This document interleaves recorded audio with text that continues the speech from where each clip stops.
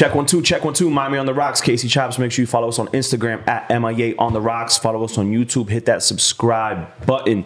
Today's guest, I don't use the word legend lightly, but I'm gonna say legend in the city, man. You've been doing your thing for a minute. I got Derek G in here. What's up, my brother? What up? What up? How are you, bro? Everything good, man. Everything good, man. You do everything, bro. You've from photography, videography. You have a line. You sell clothes. You sell apparel. You sell hats, right? Yeah.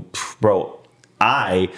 You had your I believe it was called Scorpio Bash, your birthday. Yeah. That from one Scorpio to another, bro. That was something that was always dope. I think I went to 2 of those, and yeah, man, I appreciate you pulling up and Appreciate the invite. You've definitely put in your work here in the city, bro. So Try to. yeah, nah, for sure, bro. And you're from here, obviously, clearly. You're from Hialeah, right? Born and bred, yeah.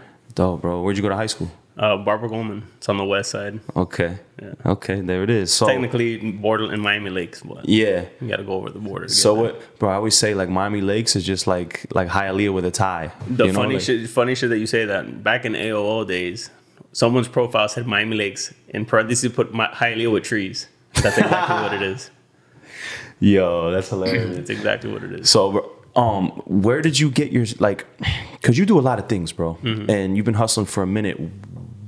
Where did you get your start? Like, what is the first thing that kind of got your name buzzing and popping in the city? Bro, I've been self-employed for 17 years now. Oof, the way to go. Everything legal in Miami, so I'm very proud of that. Be clear. But photography is something that I've always done. Like that was something as a kid. My godmother lent me her camera. I ended up keeping it till it broke. In school, talk about manifesting. I was in class. I think it was 10th grade history. I think it was 10th grade history. I don't remember. I was like, man, I want a camcorder. I want to get a camcorder. I want a camcorder. I want to get a camcorder. I was like, yo, I got to use the bathroom. I go to the bathroom. I'm standing to piss on a stall. I look down at my foot and I see a strap. I look under. It's a fucking camcorder stashed behind the toilet in the stall next to me. What? So I grab it like anyone else would, put that shit in my pocket and went to class. And I'm like, and I was just talking about it before I went to the bathroom. I told the students around, like my classmates, I was like, yo, you're never going to guess what I found. Like, what? I pulled that shit out. They're like, shut the fuck up. Damn. I guess someone snatched it from someone else and put it back there. And then I snatched it from Yeah. So, like, that started, like, my video shit. This was back in high school. So, like, going to the beach, funny enough, I got 2 VHS tapes of, like, us early release day. And this is 20 plus years ago at this point. So, like, all this shit. And it's funny, all my friends that I grew up with that I still talk to, like, oh, it's so crazy that something you literally used to do for fun, like, took you around the world. And that's kind of like what set it off. Was photography was my main. I never thought, I'm a car guy. I love cars. I even did like that program where half the day I would go to another school to learn like a tech thing, and I went for body shop. And I just realized it's too hot in Florida to work at a body shop. You know, I want to learn all the custom stuff, the custom paint and all that stuff. And it's just obviously like any other school, they start you at the very basics. So you're learning about sanding and blocking and all this other shit I didn't want to learn about. Versus just all the cool shit that you do want to do. Yeah. So like that was junior year. So by senior year, my first semester, I was like, yo, I want out. Like I don't want to do it no more. I'm good. I ended up getting work experience. So I would go into class. I would go into school for 2 periods and then leave for work experience. The funny shit is I didn't start work till 4 p.m. Everybody got out of school at 2:30. So I literally could just get out of school, go do whatever I want. I would come back for lunch, hang out. I did the same exact shit at Power 96. I would leave 4th hour, go to Power 96, answer phones for Lucy and shit. But I would say I had to start work early, and I'd be out of school like half the day. That shit was lit. So were you like blogging with the camcorder? Were you like ahead of the blogging era? No. This is even, I think, before blogs were a thing. I mean, I had a blogger. That's what I'm saying. What were you doing with the camcorder when you first got it? Oh, just recording my friends. Like, this is just us. Car shows. We'd go to car shows. Kind of like vlogging, right? Before. I guess I just wouldn't edit anything. It was just literally raw footage. So, like, even, like, my older stepbrother and, like, all our friends, when we would go to car shows, you know, back then it was Eckerd's. They had 1 hour developing. They would all give me money to give them doubles and triples and quadruples of the photos. Oh, shit. And even like, hey, copy me a tape of the video. Copy me a tape of the video. Back then it was VHS tapes. Low key, I think that's coming back though, right? Like getting photos developed, like Polaroids and shit. People want tangible. Yeah. Like people are starting to like, they want to be able to put stuff in their rooms and like, then I'm really big on the tangible stuff. So yeah, 2 labs just opened there. I go to Cardinal. There's another one I forgot and I follow them on Instagram. But I went to Cardinal Labs there in Alapata and super fast. like on point, good pricing. How does that work? You just go with a regular digital camera and they just develop that shit? Like, Well, no, I'm talking about actual film photography. A lot of people are actually getting back into film. So I have like a couple kids that I follow, and they're literally shooting on film. Like they don't care, they don't want to fuck with digital. Like they want to learn the art of photography. Fire, bro. So it's pretty cool to see. Like, all right, cool. It's the art is still there, and like these kids are opening up photo labs to develop film. And then what they do now is basically they'll develop them and they scan them. So they give it to you, they'll email them to you, or they can print them for you. So that way, like you have actually, because if you get them printed, then you have to scan them and upload them to your phone or whatever the case may be. But these companies, what they're doing is they're scanning them and uploading them and emailing them to you. Damn, so you're actually shooting film and then they make them digital for you. Or if you want to print them, you can print them too. That'll be dope if this new generation of kids is like, yo, fuck all this digital shit. Like we want to go back to like to the tangible. Well, there's there's a couple guys that I follow too that they're shooting with VHS cameras.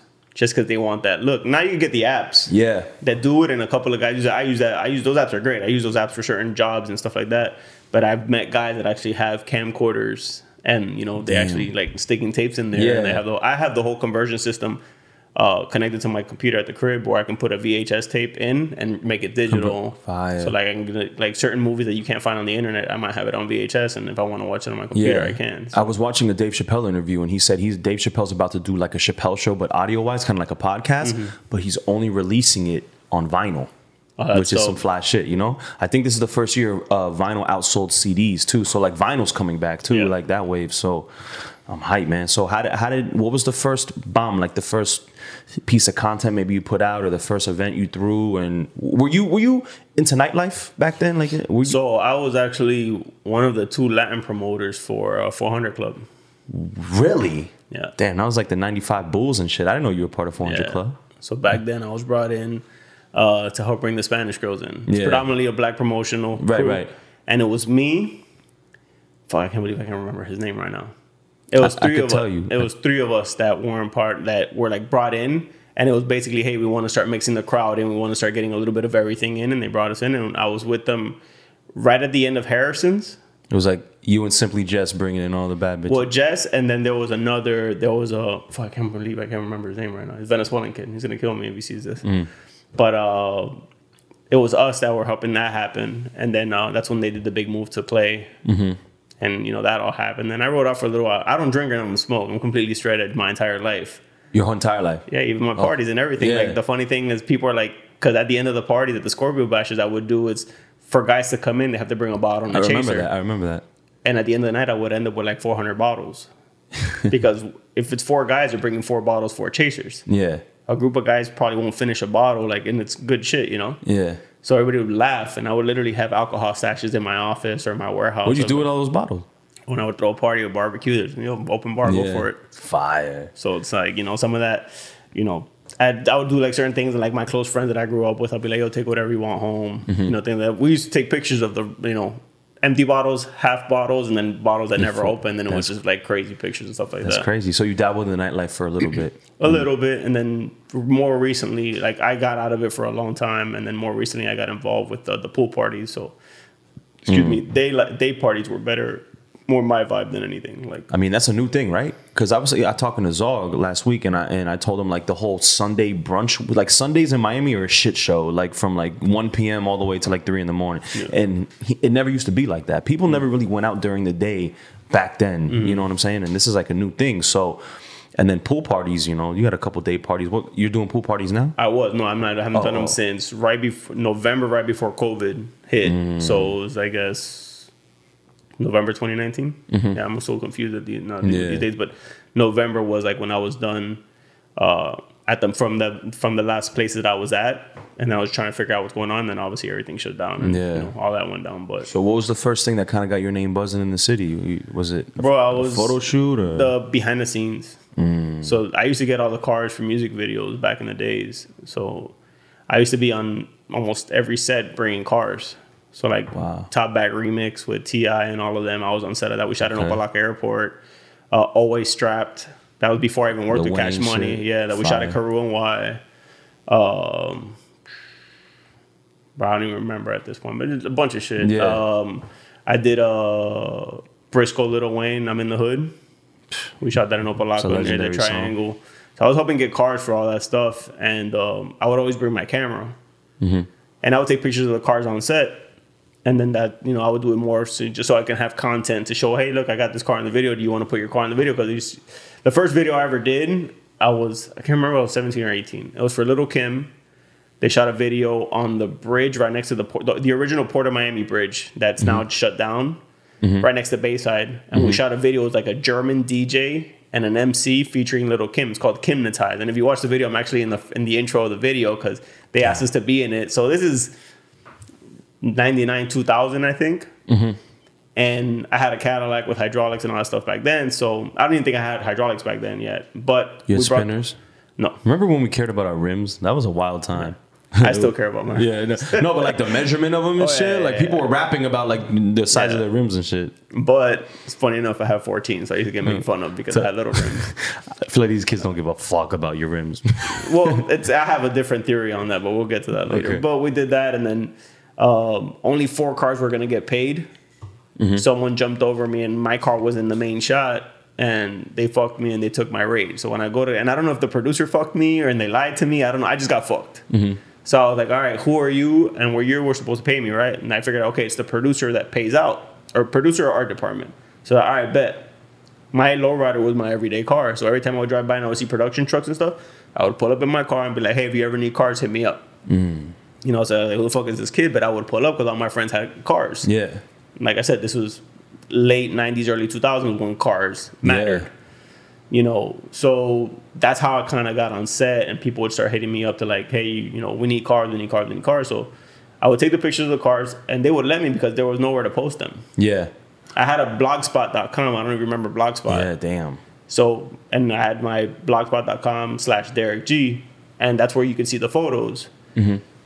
Till I was, you know, I smartened up and I bought DerekG.com. That basically became a thing where it's like, if you want to see behind the scenes, that's where you would go. That's how I built that brand. But so the funny shit is, obviously, it was the first of cars. Then I'm taking pictures with like the video girls in front of the cars and the artists in front of the cars. You're bringing the cars. You're bringing the Spanish girls. Like you're like the plug in Miami. Like those are the 2 most important things in Miami, I think. Well, bro. Not even. So funny shit is, on the videos, I wasn't even there yet. But what would happen is, obviously, the girls would see me taking pictures. Like, oh, can you send me those? So I started building a network of girls because on set, smartphones weren't a thing yet. Yeah. And so, girls wanted to take pics by cars back then. That was like a thing. There's the whole car scene. Like that was the vibe because like that's how you build the fan base. It's all men, and you know, it's a different animal. And funny shit is, like I told you before we got on, is like I'm doing the vintage stuff. Yo, vintage posters of like the 80s and 90s with the girls with the Lambos and all that shit goes for good money right now. What? Because it's art. Yeah. It's, you know, it's a decade. It's an era that, you know, there's a lot of people that like it.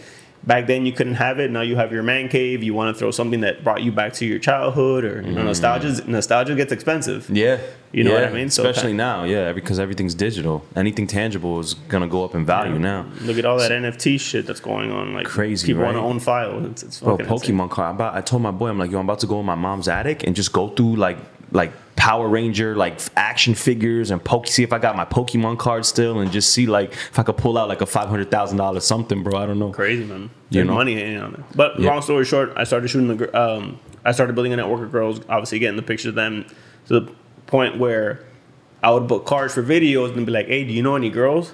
And I was like, "Oh, I know these girls that've been on this video and that video." Like, "Oh, can you call them?" And then now I started becoming the guy with the girls and the guy with the cars. Yeah. So then, you know, I started meeting people, whatever like that. And then I would also take pictures. So then it came to a point where I would meet certain directors, I'd meet certain people, and they'd be like, hey, we don't need cars, and we already got the girls. You want to just come shoot behind the scenes? Like, all right, cool. So I was triple dipping. Yeah. So like on certain sets, I'd book cars, I'd book girls, and I would do the behind the scenes. So I was making decent money doing that. So like that's kind of like how the ball started rolling. And then, you know, I learned like branding has always been my shit. Like I love branding. I love marketing. Photography is like my passion, but just like on a business sense, like I love branding and marketing. So like I learned. You do it right though, bro. Your branding has always been clean. I feel like, I feel like in Miami, it's hard to find like, I've always liked your taste. It's always been clean. It's always been, it's always, I mean, it's part of your phrase. It's always looked expensive. You know what I'm saying? Like my whole thing is my theory on the signature is because, you know, I sign my photos like an artist signs his paintings because this is my art. That was my theory behind the signature. That's why I wanted a signature. And I never did like Derek G photography. because to me it was beyond that. Right. You know what I mean? Because like if you say you're a photographer, they just put you in that corner. If you say you do video, they just put you in that corner. You know, I'm sure for a long time you were just a DJ, Right. But you're a producer, you're a director, you have your own now show. you just say creator at the end of the day. Well, really. I created the term creative engineer because there's creative directors that they tell you what to do. Creative engineers execute. Yeah. So I'm an executor in that sense. So that's why, like, even on my business card, they've always said creative engineer. And now I find people snatching that term. Yeah. When they ask me like, oh, what does that mean? And I'm like, I execute. I don't just give you an idea. Like, Yeah. I can actually make it happen for you. So like that's how that whole thing worked out. Damn. And then how does, okay, so what happens from there? You got the buzz going, you got, you know, you're in all these video shoots, you're building up this network.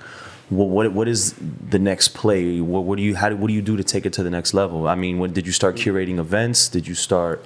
I mean, I would just, you know, you got to remember early to mid 2000s, they were shooting everything out here. Yeah. That's when Khaled popped off. We taken over. That was 2006. You know, and then with Khaled being here, you know, the whole Cash Money clique that moved down here, you know, because of Katrina. Oh, it was before Katrina, but once Katrina hit, they just like, all right, we're staying here.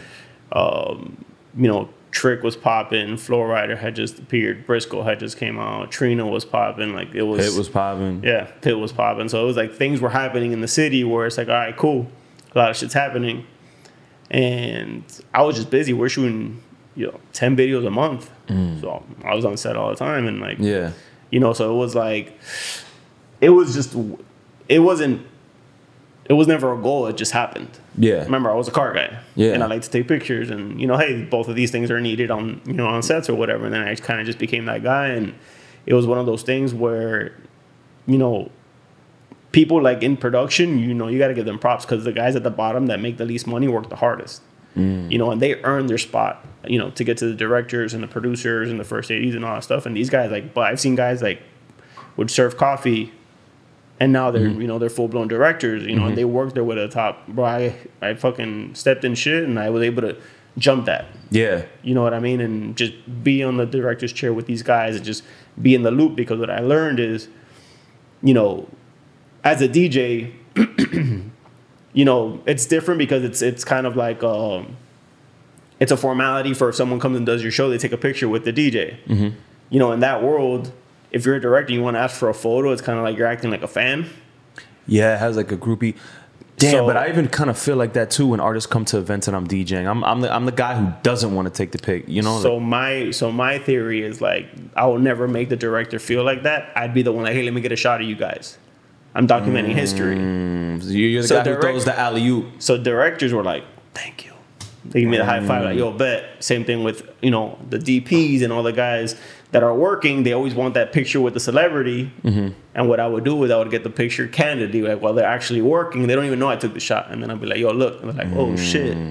So, like, obviously everybody wants to fuck with me because it's like, oh, this guy has all these pictures of me working. And you're looking out. You're know like what I mean? strategic with your shooting. So it's like a lot of shit is like, I would tell him like, yo, don't ask for the photo, let me do it. Because then the artist, actor, whoever we're working with just sees me, oh, he's the behind the scenes guy. He's doing his job. Yeah. He's not a groupie. He's getting paid. This is his job. Yeah. The director shouldn't be stopping me to take a photo, so it works out for everybody. Damn. So like that was like kind of like a little niche, you know, that I was able to get in with that. Plus, I was resourceful.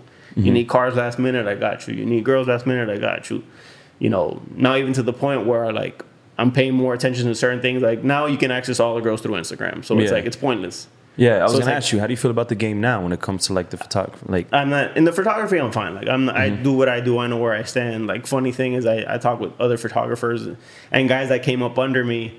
You know, like they complain about people that, you know, they met or people that are, oh no, damn, you know, this guy got a fucking camera now. And I was like, I didn't trip when you got a camera. Why are you tripping when that he's getting a camera? Like you must be insecure about where you stand. I never felt insecure about, you know, you know how many photographers now were up and coming rappers that never popped off? Or they tried, but they met everybody because they were great at networking. Yeah. And what they did is they learned, it's like they tell you don't have to be a basketball player to be in the basketball industry. Right. You know what I mean? That's what I like about Slam, about Pitt School. It teaches you like you don't have to be an athlete to be in sports. There's a bunch of business in there. Yeah. So like, you know, there's different ways to maneuver, still being in the same industry. And be involved in your passion. And yeah, But you don't have to be in the limelight. exactly. Bro, I mean, I was with Cash Money for about 6 years. I was with LeBron for 2 years. And like one thing I learned about being around those guys, like they sacrifice their privacy. They sacrifice their peace of mind to a certain extent, because obviously, yeah, they can afford all the protection that they need, and the way they move is different. But if I want to go to Walmart right now, I could. Yeah. Yeah. You know what I crazy, mean? bro. And that's the thing. We were on tour once, and I'm not gonna say who it was, but we were on tour once, and we're somewhere in Middle America. We're on the tour bus, and we would do like these stops like at Targets or Walmarts just to like re-up on like snacks or deodorant or whatever we need to, for the bus. And everyone got off the bus except for one person. And as I'm walking off, they're literally sitting in the window like fuck, I can't get off. Yeah. And it's like, yo, fuck that. Like the fact that you're a prisoner of your own Yeah. Slave to your dream, fame, bro. Like, and basically that's what it is. So like I've always told people like being famous is not all it's up. And the funny shit is like all these kids now want to be famous, or they want to be Instagram famous or Insta famous or YouTube famous. And it's a thing because obviously people are living off of it. It's real income. It's real. yeah. But sometimes it seems like these kids want fame more than they actually want like the money. Because they don't understand money because they've never worked for it. That's the thing. They want to be cool, and they're cool in school because mom and daddy give them their lunch money. Then they don't know what working is yet. Right. But then when they realize that once they become a has-been, that ego's going to get in the way. And then when they have to go get a real job. And humble themselves, yeah. The ego's going to be their worst shit. And then they're going to me, that's the whole boxing thing that's going on right now. My opinion with this boxing shit between Floyd and Jake Paul, this is my theory. As an entertainer, I think it's genius that Floyd Mayweather is doing it because obviously it makes him more relevant with younger viewers. It does a lot of shit. As a professional boxer, I think it's the dumbest shit on earth. Yeah, I mean, it's like weird, boxing is becoming like the WWE right now. It's entertainment at the end of the day. That's what I'm saying. But everyone will sacrifice the integrity to get that dollar. You know what I'm saying? Which is because I'm sure at the end of the day, I'm sure Mayweather's. I mean, whether it be set up or not, Mayweather's not going to lose. I could almost bet my life on that, but I don't know. You think so? Damn, what if he catches him, bro? He's gonna. It's to me, it's a big load of shit because they're not even the same size. Yeah. When you box in a professional boxing thing, you have to be in classes. They're not even in the same class. Yeah. So it's like, to me, it's a show. Yeah. It's a show at the end of the day, and they're both going to get a check, and you know what I mean? So it's like, that's what I'm saying. As an entertainer, it's genius. It's going to create a bunch of money. It's going to be dollars. We're going to watch it. Shit. Yeah. But as a professional boxer, I'm kind of like, man. Yeah. And once again, I don't care for sports. It's just me talking about where things are going and like this argument we could draw parallels to this argument to anything, bro. Right now, everyone's what I mean? Yeah. So it's like the same thing with like what I was saying about people worrying about who's doing what, or like there's 8 billion people in the world. Yeah. There's money for everybody. There's abundance out here. Like, yeah. People are so worried about and it's just insecurities at that point. Someone's success is not your downfall. People don't understand that, bro. And not everyone's your customer. I've learned that. Not everyone is your customer. Elaborate on that. So, for example, like when I first dropped my T-shirts, I dropped them at $55 for a T-shirt. I wouldn't pay $55 for a T-shirt at that point. But where I put them at, the owner of the store was like, I was like, yo, should I lower the price? He's like, no. Stand your ground, because not everybody's your customer. Your customer will buy your product. And sure enough, like it proved itself. So I was like, all right, cool. Yeah. That was part of my that was part of my lesson. And funny enough, the brand's called IAE, which stands for I Am Expensive. Right. And it started off because where branding hit me in the face, we were in London. I was in Paris with Birdman and that crew. We were out there for a Wayne tour, and we went to Louis Vuitton, one of the main Louis Vuitton stores in Paris. And we go in, it's 2-story, we go up to the second floor, and about an hour and a half of him buying shit, he spends $22,000. Literally goes down the line to all his boys, funny, she goes, yo, you want something? Everybody says no. He looks at me, he skips me. This is the first time I go overseas with them, so it's like, and I probably would have said no anyway, because I'm not trying to, I'm trying to keep professional. Yes, Whatever. He ends up spending about $22,000. They pay, we're leaving, we're walking down the stairs. Somebody opens a drawer like at the bottom of the stairs, and there's socks there.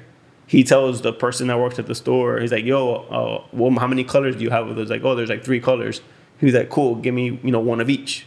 And the way they sell their socks is literally 1 pair of socks. So it's 2 socks. Right. So each pair of socks was $400. So he took 3. So it's $1,200 on 3 pairs of socks, which is 6 individual socks. And then while he says he obviously had to ring that up, he's like, oh, you know what? Fuck, it's this lady's birthday. Yo, let me get 2 of those purses. Let me get that. Let me get that. Those socks triggered another, what was it? I think it was like another $11,000 in sales. We were there for another hour and a half. So by the 3 hours he spent. Wait, why did it trigger the other sales? Because he paid already. We were leaving. And then he saw that and he had to ring that up. And since because he had to ring that up, he was like, oh, fuck it. You know what? Let me get this. Because buying something at Louis Vuitton is not like just leaving a store. Right. It's a process. So buying the socks reminded him to buy other shit? Well, no, since he was already going to pay for that and he looked up because we were upstairs. He didn't even walk the downstairs. But since we were already downstairs, he had to pay for it. He's looking around. He's like, fuck it. Let me get that. Let me get that. Let me get that. Let me get that. And he ended up spending $33,000 within 3 hours. Jeez, bro. And it all, it was because of the brand. With $1,200, I could buy socks for the rest of my life. That's crazy. He bought 3 pairs of socks. And then that's nuts. And then, so is that one you said that's one of the things where branding hit you in the face? Like, yeah, it's like he's buying them because they're Louis. Yeah, they're cashmere socks. I'm sure they're super comfy, but they're fucking socks. Right. So I was like, all right, cool. That's where like I am expensive and all that shit came from. And I was like, okay, that's what brand is. Because if there would have been Hanes cashmere socks, I'm sure he would have been like, fuck those socks. Yeah, you know what I mean? Yeah. So it's kind of like, all right, cool. Like that's where it's at. And you gotta price it to make it scarce, aka to make it valuable. You know what I mean? Like, well, the best thing that ever did for me was it took all the bullshit calls out. Nobody would call me and ask me for prices anymore. Because off rip when it was like, oh, he's expensive, never mind. So it took the haggler out. It took the fucking. Fine. So that did me a favor. Yeah. That I was like, all right, cool. Like I don't have to deal with that dumb. And I don't call it dumb phone call, but obviously people on there. But it became to a point where. For a while, I had clients that would just be like, yo, invoice me. And that was amazing. Yeah. Because like, all right, cool, I'm getting paid what I want to do what I want. Yeah. With cool people. Yeah, with people who aren't cheap. Like, so that was like a turning point for me in my career where, shit hit the fan in a good way. Mm-hmm. Is that around the time that because bro, those hats, those Hialeah hats, that might be your most popular piece, like, right? Like in the IAE brand, yeah. And for obvious reasons, I did 12 to start off, and it was just literally for like a small circle group of friends, and I like gifted like one to like Gio Gonzalez from the Nationals at the time, and a couple other people. And obviously it's like, yo, make me one. So have you ever seen one that has my signature on the side? That's one of the original 12. Wow. So it's like, and then I've probably made over 2,000 of those hats. What? And then like Grutman wore it in Shoe Gallery and posted it, and then and that's how I met Grutman because of that hat. Wow. He was like, I don't wear hats, but I mean everybody keeps tagging you, so I'm guessing, and he didn't know who I was, he didn't know what I did. So once he's like, oh shit, this dude and that, like I had my own network, I had my own shit, I was already doing shit with Cash Money and them. So like, oh, okay, cool. And like that's how we linked up. Was that your first time kind of like getting into the merch game? Like, hey, let me just start with a hat. And kind of like sell a hat, see if I could. Bro, I did I've always like been super heavy Miami, super heavy 305. I did like these 305 shirts for Calle Ocho years ago and they flopped. I think they were like a little too ahead of their time.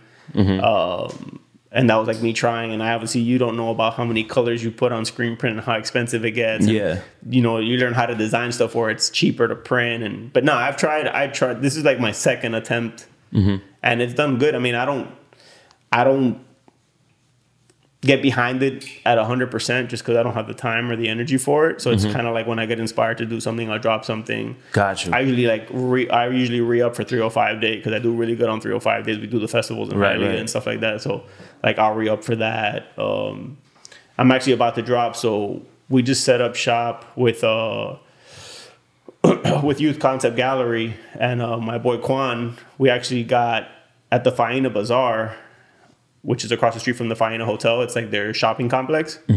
My boy set up shop in there, and he's like, yo, Chico, we got to get your shit in here. Wow. So we actually just dropped the Play Different stuff, which is like the Playboy bunny with the apple colorway. I don't know if you remember that. I dropped it in 2016 and actually had some inventory left over, so we dropped it there again. And I'm actually making an exclusive I Am Expensive shirt for there because obviously that's the Faena is the #1 hotel on the beach. And so we're set up in there, so I'm actually getting ready to drop some stuff on it. So when situations come up like that, I'll do stuff or I'll drop merch. I don't have like seasons. I'll do like a capsule depending on what's happening in life, what's happening around, and kind of stuff like that. But so, I'm not behind it 1,000%. I do more of the vintage than I do the merch. Got you. I mean, well, what's the difference? I mean, because you're making vintage merch, No. So the merch is streetwear, whatever you like, screen print. The vintage is I gotta go and find it. You don't just go find 90s Gloria Estefan tees. I mean, I'm not going to put anybody on blast, but I think I have a friend who has a boutique, and they make the shirt and then they wash it and make it look like it's vintage. And that's a style, because there is brands. So for example, single stitch is like a specific thing for like how shirts were made back then. Now there's companies that are doing shirts single stitch, so it has that feel and that look, but they're just retro. They're not vintage. Yeah. Like this is, if you look at this hat, this is one of the original hats from the 2 Live Crew cover, where they're all wearing it. Damn. You know what I mean? This old Miami Heat shit from so the you're 90s. really digging for shit, like. Yes, and then you have the guys that are like, in the trenches, like really going in, and then you buy off of them, like wholesale style. Got you. So like sometimes I dig if I'm in the mood, or you literally hit up a bunch of thrift shops, or you go to the guys that do this for a living, and you just wholesale from them, and then. What's your favorite piece that you found that you dug up that you're like, wow, this is legendary? Bro, I have a Me So Horny 2 Live Crew. I collect specifically Miami stuff. I have this Fire Cayocho tee that I love. This hat probably. I got a lot of shit. So that's dope, bro. Yeah, no, man. Since you're one of the biggest photographers in the city as well, are you getting any of this OnlyFans money from these chicks, bro? Bro, I started a Patreon and I try to like follow through with it, and like it's work. Like it's more work and it doesn't pay out. Like these girls are making the real money. Like I talked to a couple photographers that have the pages, and they're like, they go in full force, and it's like, we're not making what they make. Really? So they should be getting like, if these girls are making a lot of money, like pay the photographer a good amount, like generously. So what I understood is, so like during quarantine, a couple of the guys that I talked to that really got into it, they were, like, I don't know if OnlyFans has this, but Patreon shows you how many subscribers you have. And then you know what it is a month. So you can do the math and figure out what a girl's making. So what these guys were doing was like, hey, you're making this much, give me 15%. The girl has 100,000 followers. Yeah. And they're paying $10 a month. Do the math. Yeah. So these guys are like working overtime and shit like that. And like they're making real money in that sense. They're not making money off the OnlyFans. They're making money off the content that they're doing for the girls. Got you. But these girls are producing shit daily. So it's like, they just want to be pretty and get in front of a camera and let someone else do all the editing and all that other shit. But that's just a different world. I started a Patreon to post like some pictures that were like too hot for IG. Yeah. Like, that don't follow the guidelines, and I don't know, dude.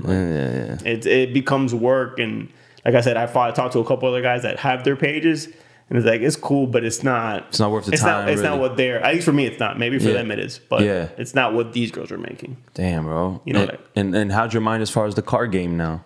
Like, well, my theory on that, what we're talking about, so. Recession 2007. Well, no, we just had recent recession 2014, right? I mean, 08 was the first one, right? 07, 08 was and then, I feel like I think 07, 08 was probably like the bigger gap. Yeah. So my theory on that is when that happened, because Uber and all that came right after. Yeah, because Uber and all that came like 09, like 2009, 20. Uber's been around for 10 years already? Yeah. What? Man. So what happens is those 2-3 years of those kids that turned 14 to 16, there was no money. There was no money to customize cars. There was no money for none of that. They were hopping in Ubers. Well, Uber happened. Right. Back then, you needed a car to get laid. Yeah. These kids don't need a car anymore. You just need a fresh fit. Yeah, you need a car to smash too, bro. You couldn't take them to your mom's crib. I remember that shit. I don't know what they're doing now, but like back then, you need. And the thing is now, like I'll meet a dude that's like dressed super fly. And they got a $5,000 outfit on. He's a Honda Civic or like a Prius. Like the car doesn't matter, and the girls don't care either. Yeah, that's wild. And I think it's that little gap of like, well, since no one was spending money, those kids didn't grow up into like, oh, I have to hook up my car because my friends are hooking up their cars. Yeah. Because nobody was. Yo, that's my theory on it. And then Uber became it. Now you don't need it. That's a fair theory, bro. Having straight like designer clothes on, hopping into a Honda Civic is nuts. Damn, were you into like the donks and shit, like Miami shit? Like, yeah, I got a 75 vert. Yeah. Yeah. Wow, that's crazy. I got a 75 vert, all original. Well, restored to all. It looks all original. I got all the new technology, new motor, new everything, but it looks factory from 75. Dope, bro. So I ask people this because, me and you share the passion for our city. If there was a Miami Mount Rushmore, who are the 4 people you putting on the Miami Mount Rushmore? It could be anyone. It could be athletes. It could be whatever, businessmen. Probably be Gloria Estefan. And Emilio. Okay, just pick one of those for that. Gloria. Okay. Udonis. Wow, I'm not mad at that. Udonis has to be up there. The fact that he took a pay cut and anything just to stay in the city says a lot to me. Okay. It's tough, man, because a lot like there's some, and I have never dealt with them, so I don't know. I might have to put Dave Grubman up there, bro. If there was a South Beach one, Grubman would go on it. Okay. Miami, no. Okay. You know, he's the homie. Naples, he could rep in Naples. Okay, I got you. Like, even though Gloria is not from here, like Gloria moved here and she popped off here, and to me, she's the American dream. Like, she's the true definition of the American dream. Like, they came over here when it wasn't popping, and they were a big turning point for that. Definitely Gloria and Udonis. Luke. Okay. That last one. It's tough. I don't know. Yeah. Damn. Probably Michael Mann. Michael Mann. The guy who did Miami Vice. Okay. We could do fucking fictional character. You might have to put this guy right here. Like, Tony. Yeah. That's classic. But like, you know, because Miami wasn't nothing in like the 80s. People don't know that. Like, it was falling apart. It was Miami Vice that turned everything. Yeah, it was like, yeah. I mean, they were the ones that were restoring the hotels and restoring all the apartment buildings and putting the neons and bringing all that shit back to life for the TV show. And when they would leave, obviously they're not taking it down. It's already painted and the neons are up. They're not going to take them down. Yeah. So they stayed. And then that's what kind of started the push of like, oh shit, like, you know, that show's bringing people here because they think this is real life. Yeah. Even though some of it was real life, but obviously it's all like scripted. But even the music scene in there, because my godfather, who I was named after, is Casey and the Sunshine Band. Oh, dope. Yeah, so yeah, him and my dad grew up and went to Hialeah High together, and my dad was born in Hialeah and shit. So yeah, they were running around in the late 70s and in the early 80s, and yeah, my dad would tell me stories about how there wasn't shit west of 441, you know? It was just all like Everglades and forest, and people go over there and fucking just get fucked up and shit, like on the weekends and different times. Yeah, bro. I wish I was born in that time, bro. I tell everybody all the time, I wish I was this age in the 80s. What? We'd be rich. Probably. We'd be fucking super rich, bro. So damn, bro. So you worked with LeBron, you said, for a couple years. What was that experience 2 years. Last year in Miami, first year back in Cleveland. Wow. It was really, really good, man, because I went from dealing with Cash Money. I won't say dealing. I went from working with Cash Money for almost 6 years, where, you know, this is talent, you know, their artistry is completely different, where, you know, they don't necessarily have to take care of their bodies, so they can use substances and, you know, drink and party and the whole nine, to, like, go into an athlete where everything has to be, like, on point. Clean. What they eat, what they drink, you know, substances, everything had to be. So it went, you know, with the Cash Money guys, like when I first started, obviously you don't know, you think that they're going to respect your time, but when they're paying you a day rate, you're on their time. Yeah. So they used to be like, hey, you know, we're flying out at 7 p.m. And mind you, we float private everywhere. So like be at the airport, you know, on private airports, you can leave your car there. It's like it's a whole different world. So I would get there like 6:30, 6:45 to be safe, you know, grab all my bags, have the camera ready to get them pulling up. They would show up at like 2 a.m. So I'm sitting at the airport for 7 hours. Oh, and they could take off whenever they want. Like, So like, you know, I'm waiting, the pilots are waiting, and I'm sitting in like, and mind you, these are terminals that are, you know, flat screens. Like it's plush, but it's just, you know, I could have done a lot with those 7 hours. But I taught myself, like, you're getting paid for this time. Yeah. Enjoy it. Yeah. So I started bringing movies and watching shit and things like that. So I went from that to working with LeBron, where he'd be like, yo, be in my house at 9. I would show up at 9:50. He'd be walking out. I mean, I'd be showing up at 8:50. He'd be walking out at 8:55. If I would have shown up at 9, I would have been late. Damn. And he would be like, hey, we're going to be done at 2. 1:45, he'd be like, yo, we're good. I'll holler at you later. So it was like clockwork. What type of shit were you shooting for LeBron? I mean, just lifestyle, him training, him getting ready. He's a cool dude. Yeah. When you're in the, I mean, you got to understand, bro, like the pressures of like, it goes back to like, I guess, not wanting to be famous. You know what I mean? Where it's like,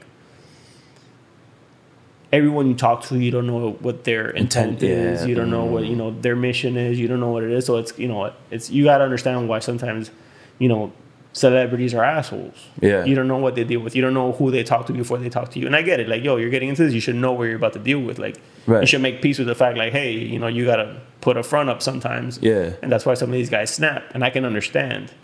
You know, some guys snap worse than others, but, you know, it's a situation. But, you know, one of his guys told me what he loved about me is I was the only guy that didn't talk to him about basketball. I'm not a sports fan, like I said. So, like, Yeah, I thought that was cool. We talked about cars. Sneakers. I was gonna say, what are some other things that he's into that maybe you wouldn't know? He's a car guy. Okay. So that was big. Sneakers. Okay. Things like that. Did you ever rock any of your merch or? No, show you? never. No. I never. I mean, I gave him shit. I don't know if you ever rocked it. I never saw it, but yeah, I'm not sure. But he liked other sports too. He was into soccer. So I got to go to see one of his. I don't remember whether they both played or it was one of them, but I got to go to a soccer game with him in Akron and watch his kids play. Wow. So like to see him be a father, not an athlete, and obviously he walks in and the people respect him, but you see all of them like gawking and staring, but they all give him his place. They say hi to him, but no one's asking for pictures and stuff like that. So it was cool to see like that side of things. I DJ one of his son's basketball games, and it's like I'm the guy who doesn't want to ask for the picture, But then I'm like, damn, if I had that flick on, you know what I mean? Like, and I guarantee you, there's somebody has a picture somewhere where he's standing and you're in the background, or vice versa. I have a video of him just like I'm DJing and I'm looking at him in the bleachers, like wilding out to what I'm playing, which was cool. But yeah, I guess that prideful shit kind of fucks you sometimes. I think we're Scorpios, bro. I think that's the like, I don't know, bro. Like yes and no. I think everything is time and place. Got you. Because I'm one to never ask for a photo. The first picture I ever took with Birdman, like literally, was on my birthday. I produced a job for him. And like it was for professional photography, like it was for his vodka. And they all like wished me a happy birthday. And I was like, fuck it, let's take a picture. The photographer was in position. It was like easy. The vibe was right. Yeah. You read the vibe. Yeah. And then same thing with LeBron. We were actually, when he went back to Cleveland, they were shooting a Beats by Dre commercial back at St. Vincent St. Mary, which was his high school. Right. And I wore a shirt on purpose that said same number, same hood, since I represent Hialeah so much. And he, he's all about Akron. He's like, yo, that shirt is dope. I was like, yo, I wore it on purpose. I'm going to take a picture with you at your school today. And he laughed and he was like, oh, bet. Like, he thought like, okay, cool. Like, the fact that I premeditated that into it and shit. And understood like, okay, cool. And it was like, no problem. And then another time he asked me to take a picture. So I thought that was pretty cool. We're NBA All-Star in New York. And I was obviously shooting him. Took pictures of him with Raekwon and Ghostface. I took pictures of him with Kevin Hart, a bunch of people, Amy Schumer. Dope. And then he grabbed the camera and he gives it to one of his boys. He's like, yo, get a picture of me and D. And then Amy Schumer photobombed us. So, like, cool shit like that happened. But I think, like I said, everything is time and place. I've always figured that if you act like a fan, they'll treat you like a fan. So for these kids, damn, yo, Derek, I'm gonna have to make that a clip, bro, for these young kids, like, because sometimes I feel like they don't know the time and place. This conversation that we're having, they can't distinguish when the time is right because they're just thinking about the clout. Like, let's get the clout. Like, so drop that again. What was that quote you said? If you act like a fan, they'll treat you like a fan. One thing I've seen that's so weird, obviously autographs aren't a big thing anymore. It's like you see like the older guys asking for autographs and stuff like that, but like the kids, they want the selfie. And it's so crazy how many people will take a selfie with a celebrity, not just with LeBron, just any celebrity I've worked with. They'll take the selfie and they don't even say thank you. They just walk away looking at the photo. Like zombies. Yeah. Like, no like if he thank gave you money and shit. Yeah. Like, no thank you. No, like, oh my God, great to meet you. It's just weird. Yeah. And it's just like, they just want the selfie and it's like, it's clout chasing. Yeah. They're more worried about posting it right now than embracing the moment and enjoying the moment. That shit hit me in the face when I was with the Cash Money guys. We went to another time we were at Paris. We went to the Louvre. We had the opportunity to go to the Louvre and we got to go see the Mona Lisa and all that shit. I was so tied up in taking a photo with the Mona Lisa that I couldn't remember that I did that.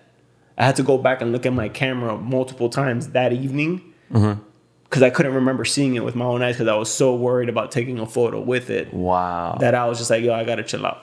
Yeah. Like, I got to like embrace and take in. Because at the end of the day, all memories is like what it is. You know what I mean? So it's like, there's a lot of stories that I could, people at concerts filming the artists, like you're enjoying the actual. You're not embracing it. You're not taking it in. You know what I mean? And you got to kind of like tell yourself, like, cool, get your shot, and fucking enjoy the show. Moving, like enjoy the show. It's one thing, obviously, when I'm working, and it sucks because like I'm always in work. Like if I go to a concert, I went to the Yeezus tour. And like I was antsy because I didn't take my camera, and it's just like I want to take pictures. I was sitting in the stand. This guy's on like, a mountain and shit, and I don't. You know what I mean? And I'm just like fucking sitting here, like I'm like, can I enjoy a concert? Yeah, but like I'd rather be shooting it. That's how I would truly enjoy it because I'd be capturing moments and stuff like that. So like I learned like concert's not really my thing unless like I'm gonna go shoot it. I got to go shoot Jay-Z at the Magna Carta tour, and I got to shoot that. So like that was fucking amazing. All the Cash Money shows that I've shot around the world. Fire. How was it working on? Cause you've big brands like Nike, and you said Beats by Dre. Beats by Dre was one of my big how was it working with like the corporate vibe? It was cool. Money's different. Money's way better, obviously, because the thing You with tell them, them your rate, or they tell you the rate. it's a, once again, you're dealing with people that it's not their money, so they're a little looser with it. Got you. The working with Birdman's coming in the check, it's coming out of his pocket, so it's different versus me going to a brand, the person in charge of getting Nike, that. like just get this. Yeah, they need to get it done, and they just need to look good. So they have they have a budget. It's like, yo, sometimes I'll be like, yo, be honest with me, what is it? Where do you need me to stay? And they'll tell me, and so I'm like, all right, cool, I got you. Damn. Because what's gonna happen is like, okay, cool, he'll work with us. They're gonna bring, I'm here for the long run. I'm not here just to hit, the lump sum and keep it moving. Like, I want that callback every single time. Every time you go to Miami, let me know. Every time you need me somewhere, let me know. Obviously because the reason why I started working with LeBron is because I used to shoot for Beats and Nike all the time, and when LeBron came to Miami, I was at almost all his shoots, but shooting for the brands, not for him. And eventually I started like the same people would see me and they would say hi, and eventually we became friends. Hey, how are you? How's everything? But me and him never crossed paths. Like we would see, I'd take pictures of him, but I never talked to him. My theory, like, yo, unless they talk to me, I'm not gonna say nothing to them. Yeah, you know what I mean. And I started meeting people, and then eventually, like on a job, the day before the job, one of his guys told me like, yo, he wants to meet you. I'm like, who's he? And he's like, Bron. Yeah. I'm like, all right, cool. Like, I'll be here tomorrow. I'm running the whole photography shit, for you guys, so I'll be here. So sure enough, when I pulled up, or when they were there, and we got the walkie-talkie, we're all on walkies, like, yo, he's here. Like, I run all the cameras up there, whatever. He's like, yo, come here. Brings me over, and luckily, since it was my camera crew, they were able to document it. So I had I had the video and the photos, like the first time me and him met and everything. So that was pretty cool. Pharrell was there. Like, it was insane, you know what I mean? And that's how we linked up, and like, hey, I shot him here. I went to Brazil for Beats. Funny shit. I went to Brazil for Beats. As soon as I got to my hotel, which is an hour away from the airport, they're like, don't unpack your bags. We're going to fly you back to Miami right away. And I'm just like, well, let me know because the airport's an hour away. Then they're like, no, we're going to fly you back tonight. I said, okay. Then they're like, no, never mind. We're just going to fly you back tomorrow night. Do what you have to do. Because I went to Brazil with the little Beats characters to go shoot them on vacation. And it was this whole social campaign of like the Beats characters in Brazil for World Cup. And then I literally stayed there one night. You landed in Brazil and they told you had to come right back? Yeah, like wow. That's how the moves were. And then doing stuff like that with them. I got to go to Brazil twice in 60 days, I think it was. So I went for the beginning of World Cup and for the final game.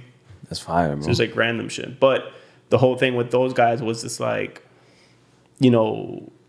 it's trust. Everything with them is like understanding, like holding shit down. You slip up and you fuck up, they cut you off. You're done. I was doing something funny enough for an artist out of Brazil in Miami, through the Brazilian chapter of, I think it was Universal. And it was photo and video. The budget was big enough where I can hire somebody to help me do the video stuff, and I had him edit it. I guess it was the biggest artist he had ever edited or shot. That he decided to post it on Instagram before the label even got it. Or no, the label had got it, but he just posted it as like, oh, my work. Mind you, it's not his work. Yeah. He got hired to do it. Right. If anything, it's my work, but it's not even mine. It's the labels. It's the artist. Right. He posted. I get a message, or I get a call through WhatsApp from Brazil, and they're like, hey, why did you post a video? I was like, I didn't post a video. What are you talking about? Mind you, I'm already a vet, and LeBron's already like, I had done LeBron 2 years, but like this was like already like vet shit, you know what I mean? And they're like, no. I was like, yo, it must have been somebody on your side, because it's definitely not my guy. I didn't think the guy was stupid enough to do it.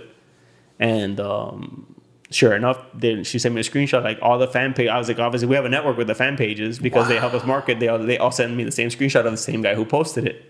Damn. So obviously call that guy. I fucking where I sent him. Yeah. And I never worked with him again because I had a leak in my system. So it's like, bro. And obviously like he's blacklisted. I'll never hire him again. Like, I don't recommend him to nobody. And the thing is, the kid's good. Yeah. That's the part that sucks. Yeah. He wanted clout versus work. Yeah. Shot himself in the foot. You showed your hand, bro. That's crazy. The problem, I never got to do work with those guys again, and I see them always here in Miami, always doing stuff, and it's like, damn, you never hire someone again. Like, fuck it, I'll do this shit myself. No, I'll hire It's just, once again, it's like now it's different. Conversations are had. Like, I won't say threats are made, but conversations are had, and you can't fuck this up. Yeah. This is the situation. Yada yada yada. But You know, you live and you learn, and it is what it is. Everything, to me, I'm a big believer that everything happens the way it needs to, whether it be good or bad. It needs to happen that way, and you pivot. It's on you if you want to fail and you want to let it be your downfall, or you could pivot. That's a fact, bro. How do you feel about the whole vibe in the city right now, like the future of Miami? Because I'm excited right now. Because I mean, first of all, with the COVID, I feel like we have so many people moving in right now. It's getting a little nuts. Like with the nucleus of the, you know, whether like the Wynwood, downtown, Brickell, and, you know, Midtown area, like the traffic is insane. People are moving over here. I'm excited though. I'm excited for the city. What is your? You know? I don't like it because while it does bring more opportunity,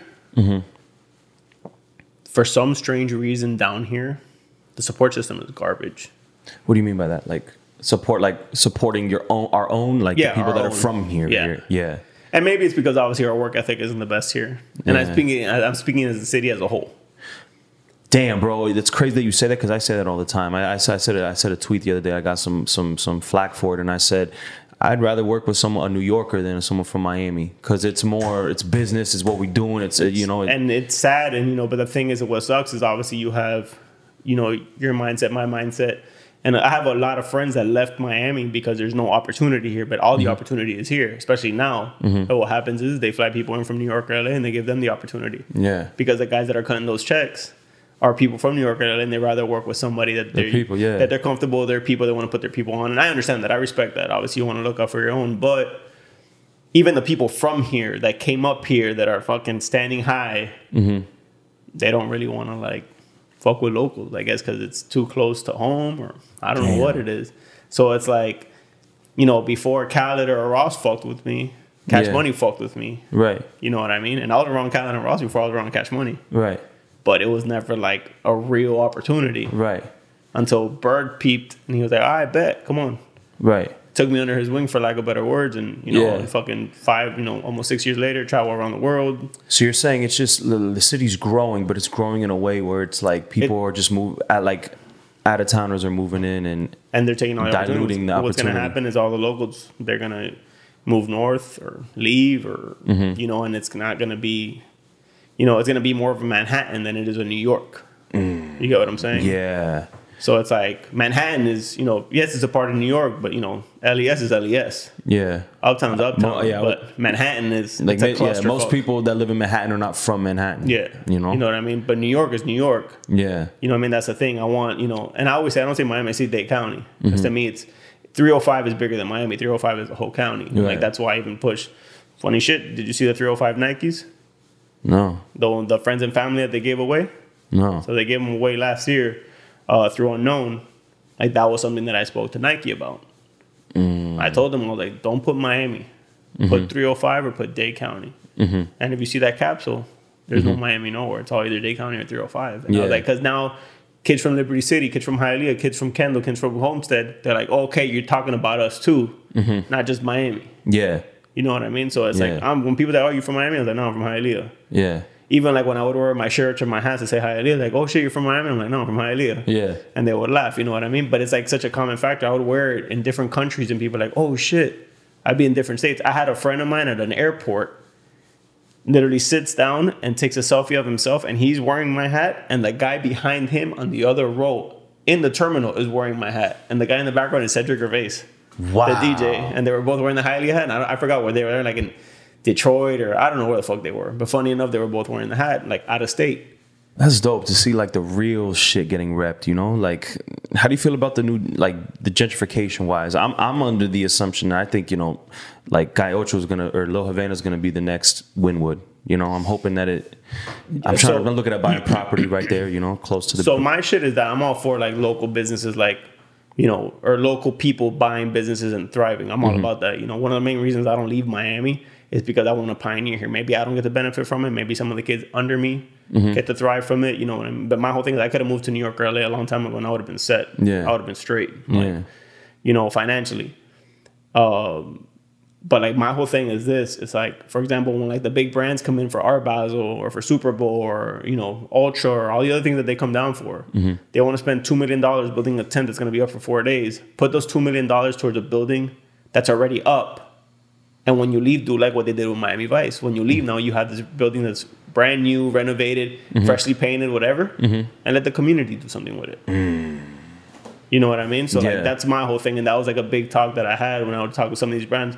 So a lot of people don't know I have this company called Retro Dade, and through that company I do like the parties and stuff like that. But I also consult on Miami-based things. So like if you're a big brand and you're coming to Miami and you really want to connect with the locals, they'll hire me to come and consult. Like, this is how you talk to locals. This is how you deal with locals. This is what you should do for locals. Right. Because what happens is like they set up shop for Basel. People from fucking Hialeah are not going to the Samsung experience in Wynwood. You know what I mean? It's all the people that are coming in from New York, LA, and everywhere else. You get what I'm saying? And a big thing too, what I say what I tell a lot of artists in Miami is like, oh, are you doing something for Basel? Yes, you want to do something for Basel because you obviously want people from out of town to see your stuff and go home and talk about it, go back to wherever they're from and talk about it. But then it's like, I tell everybody, you have 51 other weeks in the year where you could do something in Wynwood for the city, for locals. Yeah. Like, do it then. Yeah. Like, do it for us. Like, fuck doing it for the people coming. And I understand the value of doing it for the people coming out of town. I get it. But what about the other 51, you know? Exactly. And now they're even more, I feel like they're even more thirsty because the demographics in this country, pop culture is becoming a little more Latin, and we're the Latin hub. Like I say this all the time. We're like the LA of like the music industry. If you want to make American English music, LA, you got to be there. That's where the whole industry's at. But if the Spanish vibe, the Latin vibe, we're the LA of the Latin scene. You know what I'm saying? Latin pop culture. Exactly. Yeah. Exactly. And what's great and what sucks about that? So funny shit. If I wanted to do something like Vice has offices down here, I think HBO has offices down here. A bunch of these networks have offices down here.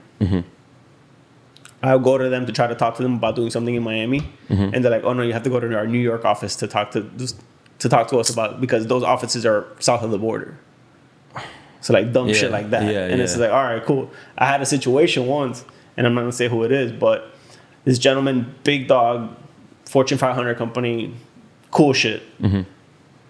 Was like, yo, I'm in Miami. Like, yo, let's go party, this and that. Cool. Like, I'll come, we'll kick it, whatever. I'm trying to talk to him. He's like, yo, I want to talk to you about doing some shit, you know, in Miami. Yada, yada. All right, cool. Like, I'll meet up with you. I tried talking to him while he was here. Dude straight up told me, like, yo, my head is not there right now. Next week, come to New York and we'll talk about it. So you want me to come out of pocket, fly to New York to talk to you about shit you want to do in Miami, but you're in Miami right now and you don't want to talk to me about it now. Yeah, because your head is just because like you're trying cocaine to and strippers. You're trying to go do whatever you're trying to do, which I understand. But then don't tell me that or fly me up. Yeah. You know what I mean? So like that's the mindset here. A lot of people come here to party. And what happens with a lot of athletes that come to Miami and they're not from here, they get caught up in the bullshit. And what happens? They get traded out. But that's what I'm with this DJ shit. When all these out-of-towners are in town, Derek, I'm fucking taxing everybody, bro. I'm for Miami locals tax these out-of-towners, bro. Like get them for all their money. Like you want a song played, you want a shout out, bomb. It's gonna cost you. Like and people want songs played. And the first thing I say whenever I'm DJing, where you from? Oh, I'm from the crib. All right, boom, I got you, whatever you need. But if you're from out of town, I'm taxing you because we get taken advantage of too much, bro. 1,000%. You know? And that's and that's the thing. It's like, it's bittersweet for me because the out of towners treat me better than the locals, unfortunately. Really? Like I'm telling you, before Khaled or Ross even paid me any mind, you know, someone from New Orleans had to pay me some mind. Right. You know what I mean? So, what do you want to see for the future of the city? Like, what do you see? Given that we know that it's going to have an influx of out of towners are going to come in, and the nucleus of Miami is going, like you said, is going to become more like Manhattan. So it's dope that you do events like in Hialeah, like 305 Day, and things of that nature. What do you want to see for the city, like for locals? So, like, our thing here is, like, I feel like the city has an identity crisis to a certain extent because everybody wants to talk about where their parents are from versus, like, what neighborhood you're from. You know what I mean? We want to talk about, like, what nationality you are. And, you know, I'm all for it. You know, rep your crib. The culture's at home. Right. You know, you can rep your culture all day long. But the problem is like, everyone goes to their corner versus, like, building your culture. Like, I call it Chico culture. Bro, I was gonna say I saw the opposite of that, and it actually made me happy. For example, I'm not gonna say the club, but it was in Wynwood. They booked a Cuban artist, and you see Dominicans rocking Cuban flags, and vice versa. They book a Dominican artist, and you see the Cubans rocking the Dominican flags with their homegirls. So you do see like a gumbo of, because Miami is Cubans, Dominicans, Colombians, Venezuelans, Haitians all together. You know what I'm saying? And yeah, like for example, with what I'm doing with Lottery Vintage. So I set out of the store in Coral Gables called Back and Forth. The kid who owns that store, his name is Brian, born and raised in the Gables. I think he's second generation, South Floridian, Cuban, Panamanian. I believe his parents are. But, he says like, yo, the Gables has like, he doesn't say no culture, but like there's no cool shit there. You have the Biltmore, you have Venetian Pool, yeah, you have the University of Miami. But like, what about the kids that were born and raised there? Like, where's their, like, is it always the beach? Is it always Wynwood? Is it like, he's trying to build that as like a hub. He wants to build that as like, for like the shoe gallery of Coral Gables. Gotcha. You know what I mean? Where it's like, it's a spot you go to. They'll tell you about all the cool restaurants. And like, mind you, Gables is thriving. Gables got a bunch of local owned restaurants. You have Eating House over there that's like from guys from Miami. I went to high school with one of them. I think Caja Caliente is another one. There's a couple businesses out there. Obviously, he's more educated on it. But it's like, I love the fact that he's like, yo, I'm not worried about South Miami. Obviously, he wants to take care of everybody, but his concern is like, yo, I want to pop off Coral Gables. Like, he wants to own his hood the same way I wanted to own Hialeah. Like, it's like, yo, I want people to come here. People, like, when you say Hialeah, you think about me. And I think I did a pretty good job with that. Like, I mean, obviously, I had great opportunity to travel and be able to, like, rep my shit everywhere that I go. And obviously, being able to work with who I've worked with and always rep my shit everywhere, did me very well. But then it's like, I think people love the authenticity of like what you said, where people rep the real shit. Grumman put that hat on Tiesto. Grumman put that hat on Skrillex. He didn't have to. Yeah.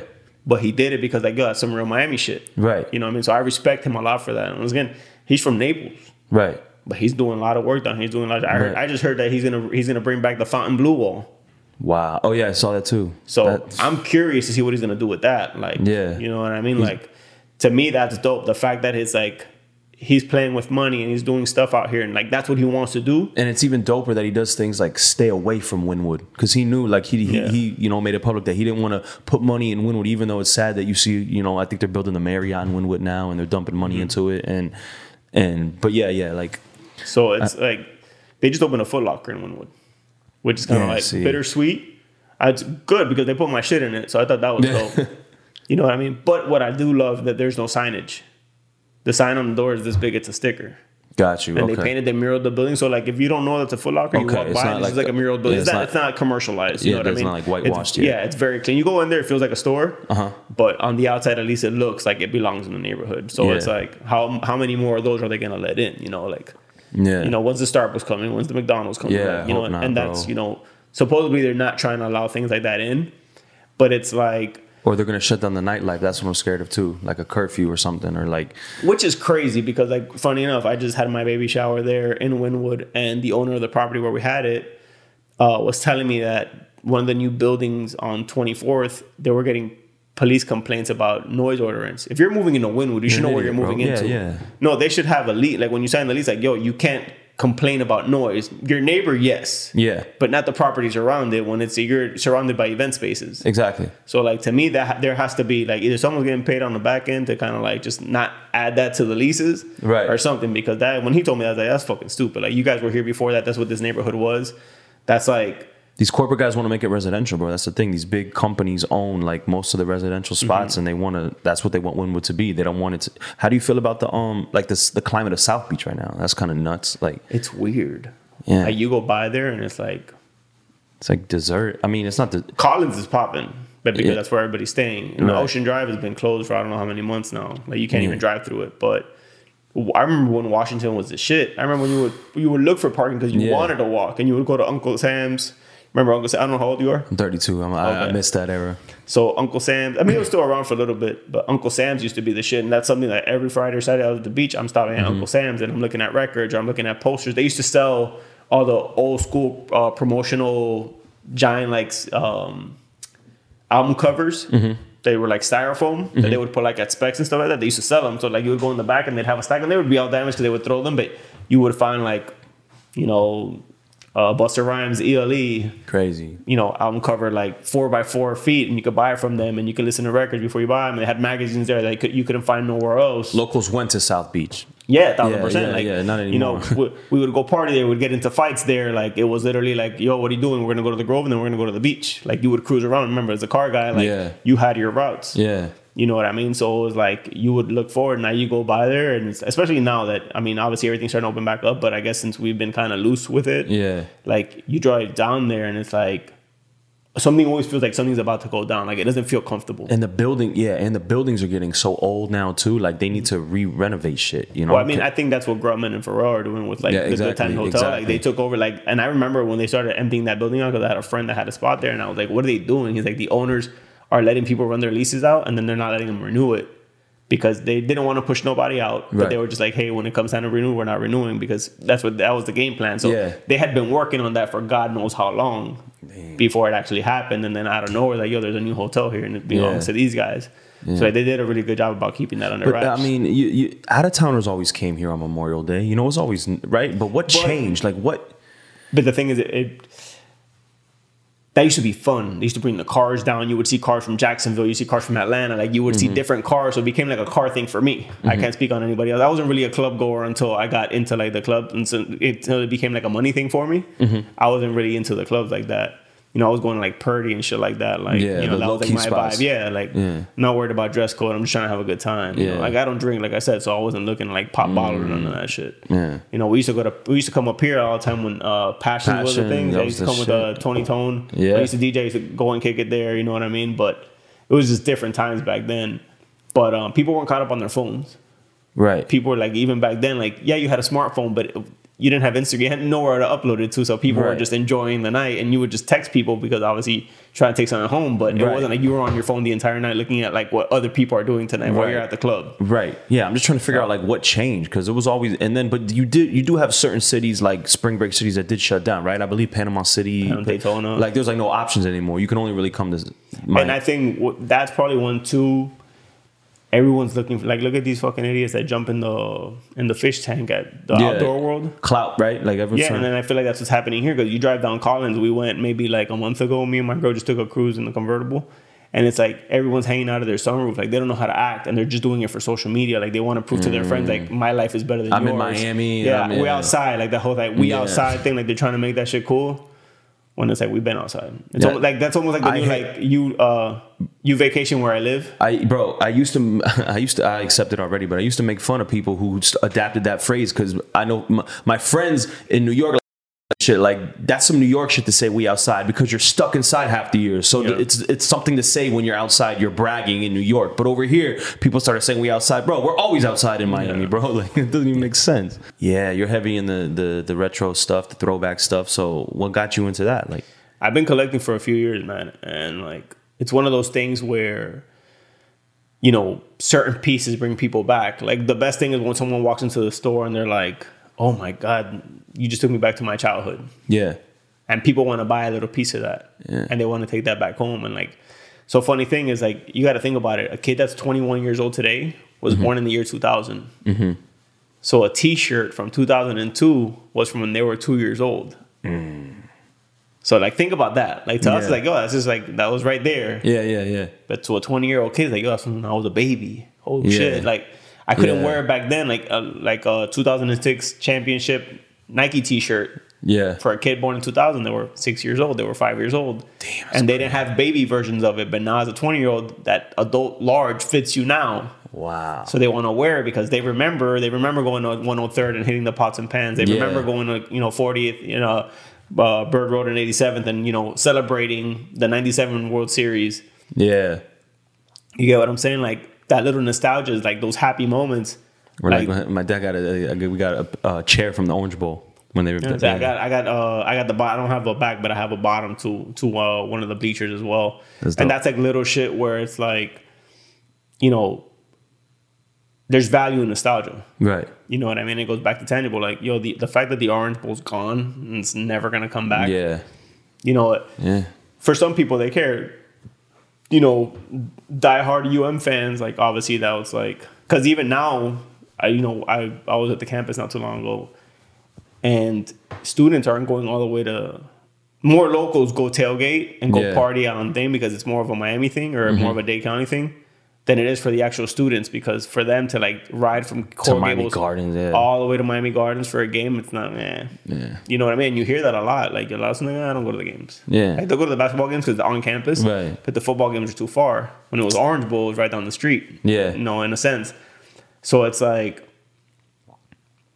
bringing those memories back and like, you know, I'm 37 and I'll talk to a kid that's like 27 and it's just like, oh, I remember when I used to go, to the games with my dad and yada yada and this and that. And it's like, I remember when Joe Robbie was Joe Robbie. I remember when the Orange Bowl. I remember the Miami Arena. I remember going to see the Power Rangers live at the Miami Arena. I remember going to Ringling Brothers at the Miami Arena. I remember going to a Funkmaster Flex car show at the Miami Arena. That's insane. And then going to one at the Orange Bowl. Wow. So it's like, I think that was the first game I ever went to was in Miami Arena. You know what I mean? Like it's like, and then that font, that Miami font on the arena that everybody amazing, adopted. You know, that's the font I use for my logo for the podcast. Yeah. So like that, and that's just a part of, to us, like, well, to me, I can't say to us. To me, I don't say it's the real Miami because obviously, like, I wasn't much a part of that as like, as a spectator now to like kind of like being involved and like trying to do more and like. When they do like the nostalgia week where like the Marlins play as the Florida Marlins, not the Miami Marlins, they wear the original like green or white with the pinstripe, or like the Heat go back to like the Floridian jerseys. Before the Heat they were the Floridians, right? And they go back and they wear those. They haven't done it in a few years, but I think the last time they did is when LeBron was still on the team. But all those nostalgia, like those are big weekends. Those are it's the golden era, bro. It was before social media diluted culture. So like these kids are not caring what's happening in Miami. They're caring what's happening on social media. And what's crazy is like I even tell people now, like if you go to certain hoods, you can kind of see like the OGs dressed like what the neighborhood dresses like, but like their nephew or their younger brother dresses like Supreme, Fanny Pack. They all look the same. Doesn't matter where you go. It's whatever's popping on the gram. Like you don't go like how back then you used to go to New York and you would go to the boroughs and people in Brooklyn dress a certain way, people in the Bronx dress a certain way. Regionalism is gone. Yeah. You know what I mean? Yeah. I mean, still here once again. Like if you go to certain places, certain OGs, you go to parts of Wynwood where like the guys that are heavy born and raised in Wynwood, they still look like Wynwood dudes and they still are Wynwood dudes. You know what I mean? They're not caught up in that bullshit. They appreciate it because obviously they all have kids now and it's a safer place for their kids to grow up, so they embrace it. But like even talking to one of the OGs there the other day, and we were talking about the Foot Locker, funny enough, he was like, yo, man, they told us that it was supposed to be 50% window, 50% wall. So the art goes up. Like the neighborhood's allowing the art to go up or these businesses to thrive, but it's all because of the art. Because obviously a lot of kids from those neighborhoods became artists and they get opportunity and stuff like that. But, you go to certain neighborhoods, you go to Liberty City, and Liberty City is still Liberty City. They're not caught up with the Wynwood. They're not caught up with the South Beach. Like they still are who they are. You go to Hialeah. Hialeah's its own economy. Yeah, Hialeah's its own thing. Hialeah is like the third biggest city in Florida, I think. Fourth, or fifth. I think population wise, I don't know about size, but I think population. Population wise. Population, I think we're the third or fourth. Yeah, that's what I like. I like to see more.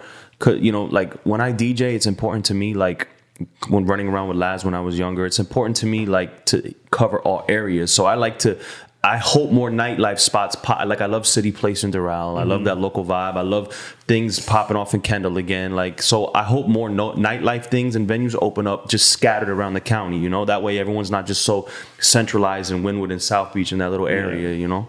I mean, like you remember Atarasana, bro? I was legit, but I went there one time. Shit. That bro. Yeah. I mean, on 36, you still go down. Típico's still there. I DJ'd at Boulevard for 2 years, bro. I seen the most. Boulevard's gone. Yeah.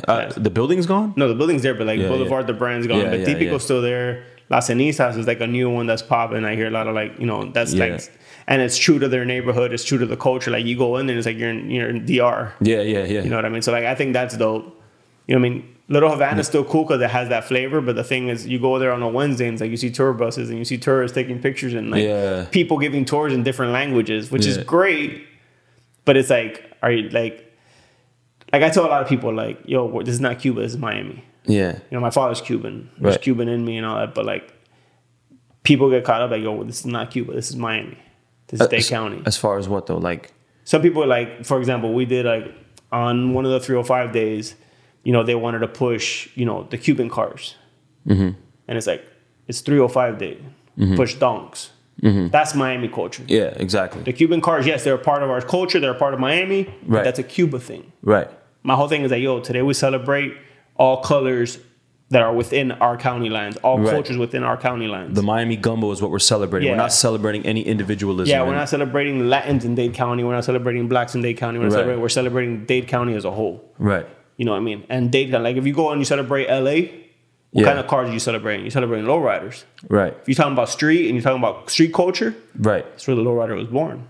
Because it's such a pro and a con, bro, because places like LA, they only have one strong culture. For us, we have so many different cultures that make up one. That's not true. LA, I've got to go to LA a lot, and before my career, before I got into the entertainment and all that stuff, I was out there for car stuff. Mm-hmm. And I've seen a lot of different LA culture. There's a lot of culture that, it's obviously publicized like in music and stuff like that and whatnot. But you go there and LA's a bunch of, they have their common culture. And then you go to K-Town, K-Town's K-Town. You go to East LA, East LA, East LA. You know what I mean? You go to Compton, Compton's Compton. I'm looking at it through the lenses of a DJ in music. Mm-hmm. So like when I went there to DJ, you're only playing one thing. Over here, you get to hit the dembow, you hit the cubaton, you hit the reggae for the Haitians and the Jamaicans, you hit the house music for, like, we have a musical gumbo here. Mm-hmm. And that was one thing, me and Walshy Fire were talking about on the podcast, was how unique Miami is musically here, and how you could be, whether you're a white girl in Weston and Broward, or whether you're from Homestead or Little Haiti or Cuban in Little Havana, like, you grew up listening to all different types of music. And I do credit Power 96 for giving us that palette of that gumbo, you know what I'm saying? But we came to the conclusion that it's something only in Miami musically. Maybe it's different in other cities, but you have all these different places like New York and LA. They have a global mix of people, but everyone's not adding musically into their culture. Like over here, you had, Cubans add a little bit to add their culture into the music. So Miami musically was always like a big gumbo of a bunch of different things. You know what I'm saying? Mm-hmm. So when I went to LA, you can only play one thing. You're only playing hip hop from a certain speed, and it's like a certain thing. But in Miami, you get to play everything, bro. It's amazing. Like, as a DJ. Even more, you think even more so than New York?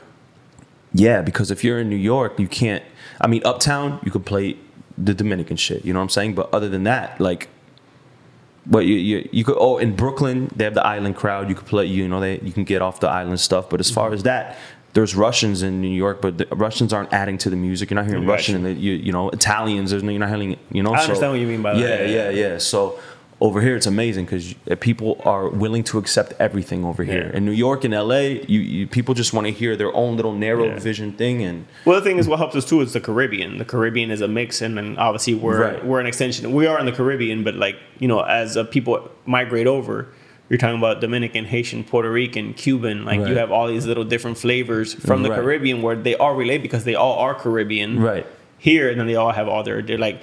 Salsa, there's Cuban salsa, there's Colombian salsa, there's all these different, like, it's the same style of music, but different ways. Exactly. And then it's celebrated through, like, you have Celia Cruz and you have Joe Arroyo. They're playing the same kind of music, but one's from Cuba, one's from Colombia. Exactly. But they vibe, and it's like, okay, that's like the common factor between, like, the Cuban and the Colombians, because they can both vibe to, like, they respect the fact that, like, all right, bet, you know what I mean? Like, you're doing what you're doing, and it fucking works great. But it's under one common thing, Yeah. Exactly.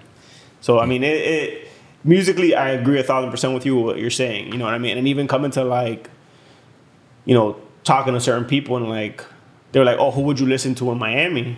And it's like, yo, you're listening to, like, Luke Trigg, Big Boy, The Puppies, fucking ghetto style DJs, all the pack. Mind you, back then you would listen to 96.1, 97.7, and it's like, you were driving around, literally turning your knob, making sure, like, you would get it. Like, in certain neighborhoods, you would hear it better than others. You know what I mean? And it's like, you wanted to hear the mixes. And it's almost like I'm like the old guy who wants to listen to old 90s Miami shit. And it's like, yeah, because, like, that's the shit I grew up on. Yeah. The time that I do go to Super Wheels, on a Monday, I want to listen to freestyle. I want to hear, I want to hear that bass music. Because the thing is, with a lot of shit is, if you wanted to hear freestyle loud right now, where can you go listen to it? Only a skating ring. Yeah. You can't go to a club and listen to, like, freestyle loud, like, to feel unless you're at home blasting it on the radio. But actually, that's, like, crazy you said it, because at Otto Tiesto, I did a 30-minute freestyle set, and it was crazy. And then people like it. So I was trying to do something I think it was just the night and the venue that didn't work out for me. But like, people want to hear freestyle. Right. But, like, where can you go? And is there a big enough crowd where it works financially for a venue? Right. Because I feel like if you were to do a concert at a skating ring, just so you hear that type of music, maybe not everybody wants to skate, but if you set up, like, a club vibe in there, drinks, open a bar, you're good. You know what I mean? Shit might work. Yeah, because that's what I tell people. Like, if you really want to listen to, like, let's say if I want to listen to old Pac Jam shit, Yeah, you can go to the hood and they have like the speaker walls, and they still do that, and I love that. Yeah, you can go through. You can. They're still doing Pat Jams. I don't know if they're branded as pack jams, but you can go every night. I mean, I don't know now because of COVID, but I used to work out of Liberty City a lot, and you would hear them on a Saturday or Sunday, you know, 2 miles away at one of the, you know, they're posted up at one of the, you hear the dirt bikes, and you know they're posted up at one of the parks doing what they do. And it's like, you know, where else, like if I wanted to go to a club and listen to fucking, you know, that music, where do you go? Yeah. You know, every now and then, like Zog, funny enough, you mentioned him, Zog will do his mixes on Thursdays. And, you know, I'll be on Thursdays, I usually run missions in the morning. And I got them on just because I want to hear those mixes. Yeah, like I want to hear, I want to hear those 305 Thursdays, Throwback Thursdays, you know, and he plays, you know, 15 to 30 minutes of just straight fucking booty music, and Miami bass music. And it's just like, you know, I miss listening to Laz on the radio. I miss listening like all, but that music, you know, where it's the bass and the. Yeah. Hold up. Someone, last time someone did that and it like shook this cable and we were like this for like the rest of the podcast. So I hope that shit ain't do. No, you good, bro. But, you know, like. Damn, I actually had a thought where I think me and Zog were talking about if that could come back, like Miami bass.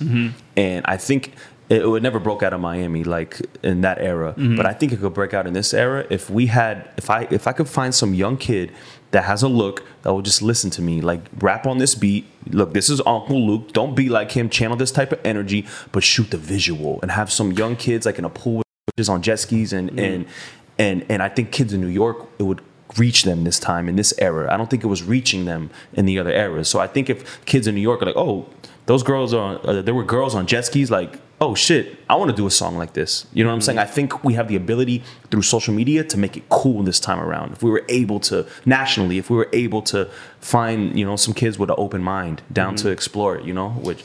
I think the problem with that is that it's not, everything's about money now. Yeah. All these kids are like, I shot LPB Pooty.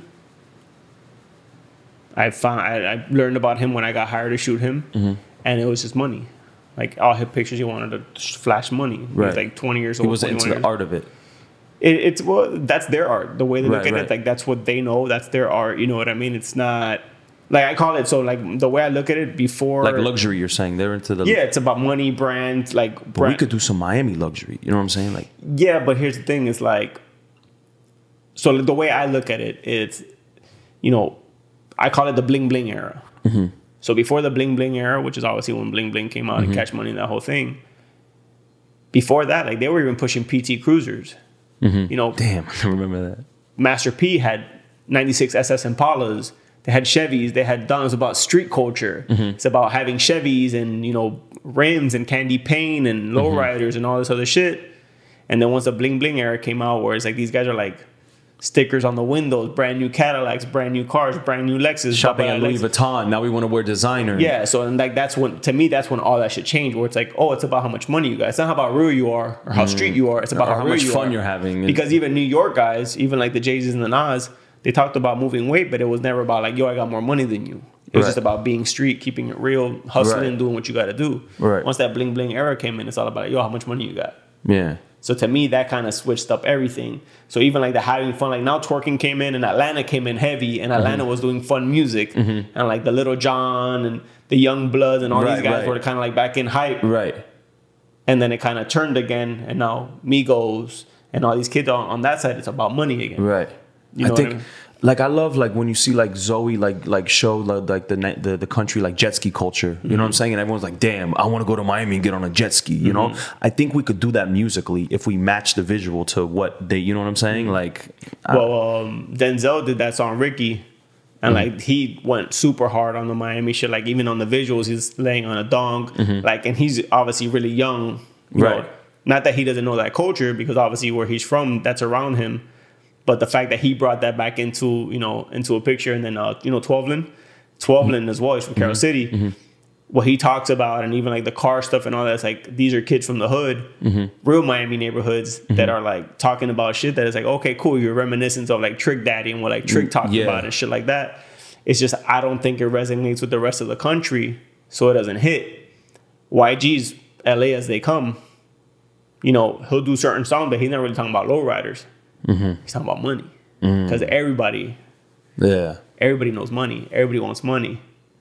I just want to see tempo. I want to see fast. Someone get on something fast like Miami Bass. I want to see one of these kids not be on some slow, sleepy vibe and get on some fast music and just take that music and match it. Like do a visual that matches the music, party, women vibe. Like I think if Cardi teamed up with like a Trina and they did like a Miami style booty bass record and bring like a I mean, they did it. Like you have like WAP that's like a sample of There's Some Hoes in This House. You know, it's like a double time down version. But it's like I feel like you need I would like to see a young kid do it and start the trend. Yeah. I don't think Cardi or Trina can start a trend. You need some young kid that is attractive that the girls look at and be like, damn. Then but he's with guys and he's on a boat and it shows that Miami lifestyle.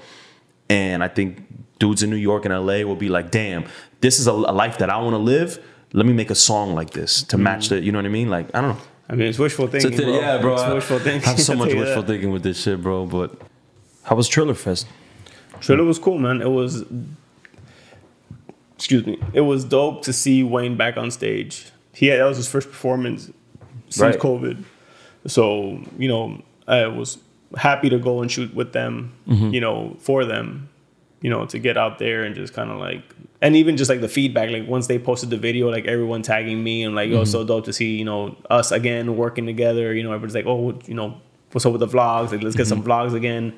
You know, I'm not really sure who Wayne's working with on the video side of stuff. I know they document a lot and they hold on to a lot of stuff, so I'm not sure what they're doing with that. But even on my end, I would always be brought in for stuff that's gonna be, you know, put out to the masses. So like I was happy to get involved with them to do that, and you know, and just 6ix9ine was on there. I'm surprised I got to see 6ix9ine perform. He made it out alive. Yeah, it's interesting, man. Like how the crowd reacts to him. He's got a fan base. Like that's they were reacting positively. Yeah. And what's crazy is like I understand kids don't get it. Kids don't, you know. Yeah. But like I saw a lot of older people into it, which I thought was interesting, especially like you know what he represents, and you know how the streets see him, or how you're supposed to act in hip hop and rap or whatever you want to call it. I don't think those rules exist anymore. You know, it goes back to entertainment. It's just more like you're watching a show. So obviously, you know, props to him for getting it. Then one thing, once again, whether he's playing a character, he's not playing a character, whatever that is that he's doing, you know, he did say something that kind of like hit me, and I was like, oh shit. He said, I might be an asshole on the internet, but I appreciate you guys. So that to me comes like, damn, he's got a little heart there for him to like even like acknowledge that. I was like, okay, cool. Right. And like, he's calculated with it. Yeah, like he said it right before he got off stage. Like, I know I might act like an asshole on the internet. I think that was the right word. But I do appreciate you guys, and I ain't nothing without you guys. So I was like, okay, there's some humility there. Like, you know, maybe he is a good guy and he's just doing this shit. Yeah. You know, like basically the rest of them are doing it for clout, to stay relevant, to stay in people's, you know, mouths and whatnot. Like I said, I don't know him. This is the first time I've ever shot him. And mind you, I shot him like from the crowd. I was waiting on Wayne to show up. I was there to shoot Wayne and them. And, you know, but the crowd's reacting. Yeah. You know, crowd's vibing. They know the songs. You know what I mean? And it was it's good to see, like, I mean, were people, I mean, I'm waiting for the festivals to come back, man, like Ultra and shit like that, or like Rolling Loud. I can't wait. Like, this COVID shit, like, was like a mind fuck. I'm sure Coachella's probably going to come out so crazy. When Coachella coming next year, I guess, because it already passed, right? They're for sure doing it next year, right? Or at least, think so. I mean, right. I think the way things are looking, I think they are, but I mean, Coachella's probably going to be fucking insane next year. Yeah. Damn. You know, Ultra, all that stuff's probably gonna be crazy. Insane, because nightlife in general right now is insane. Yeah, like, you know, like, bro, I'll be honest with you, this month right here is my biggest month of my career in nightlife. I'm doing 6 parties a week. I'm doing 26 dates this month. No shit. Yeah, congrats. Thank you, bro. But I feel like the energy. Like, I feel like the energy. Like, well, people want to go out. People and people are like, we noticed like, you know, like the spike and like. People really do want to go out. People really, you know, they want to spend money. They want to interact, you know. But not only that, people from other states want to go out. And they got to come over here. I say, welcome to the promised land. Like, you know, welcome to freedom. But then you get those people that don't know how to act. And they're the ones that fuck everything up. Who've been stuck inside for, you know what I mean? Who don't know how. A lot of people, like, all that crazy shit on the beach, it ain't nobody from here. Yeah. What are your main projects right now? Like, what does a regular day look like for Derek G? Bro, a lot of creative, a lot of back end stuff. I just shot a video for Oscar G, which was pretty dope. What? Yeah, so him and his team reached out. We met a few years ago. and he reps the gear a lot. You know, he reps the crib heavy. You know, he's a super Miami dude. And him and his team reached out and that they wanted to do something. We talked about stuff. I had done some stuff like digital stuff for him in the back end, but never shot anything for him. And they reached out and sent me a song. I fucked with the song. And we did a cool little project, man. And actually, we're editing it today earlier. And it should come out sooner than later, man. And I'm hyped for that. I just worked with a restaurant called Bubusan. And it's, I don't want to say it's a ghost kitchen, but it's like a digital restaurant. And what I mean by that, it's like it exists within a kitchen of another major restaurant, but there's no dine-in. You can either pick up or have it delivered. But the packaging is so cool. It's all Instagrammable. It even has some augmented reality, I believe, where it's like you put your phone over the box and it kind of like, so it's pretty cool. So they're Bubusan. They're based out of the beach. And that's like, no, that's a dope business because there's no expenses really. To a certain extent, yeah, exactly, you know? And like it's all, like I said, it's all Instagrammable. Things are obviously huge. Everybody wants to document what they're eating, what they're drinking. So their packaging is really dope. I got hired by this team called Deep Sleep, and they're a local brand down here. And they're an agency. So they work with a lot of local companies and stuff like that. So I did some cool stuff with them for that brand. The video hasn't dropped yet, but the photos keep dropping. So if you look them up, Bubusan, they just did that, and that was a dope project. How do you feel about all like the techs, like the mayor trying to get all the tech people over here from? I mean, once again, I'm down for all of it as long as it creates opportunities for locals. Like I want to like make sure that even 50% of the occupation that it creates, it has to be people born and I say born, but at least raised. Like they're local citizens that have been here for over 10 years and. They went to high school here and like they went to college here. It's like the biggest benefit locals get from like out of town is like the strippers, man. The strippers are making money, bro, but everyone else is suffering. No, it's fucking. I'm down for all of it. Like I said, I just want to make sure that the opportunity is given to the right people. You know what I mean? It's almost like if you go over to the Middle East, obviously overseas, they want to make sure that, and I don't know how technical it is, but it's like if you want to own a business, like let's say in Dubai, and you're an American company, you have to have a local sponsor. And what I mean by that is your partner has to be from the UAE. I feel like obviously things are different here, but to me that would be dope. Like that's if ideal, if you're gonna partner, if you're gonna build something here, you must partner up with a local owner, a local company, something that's grassroots from Miami.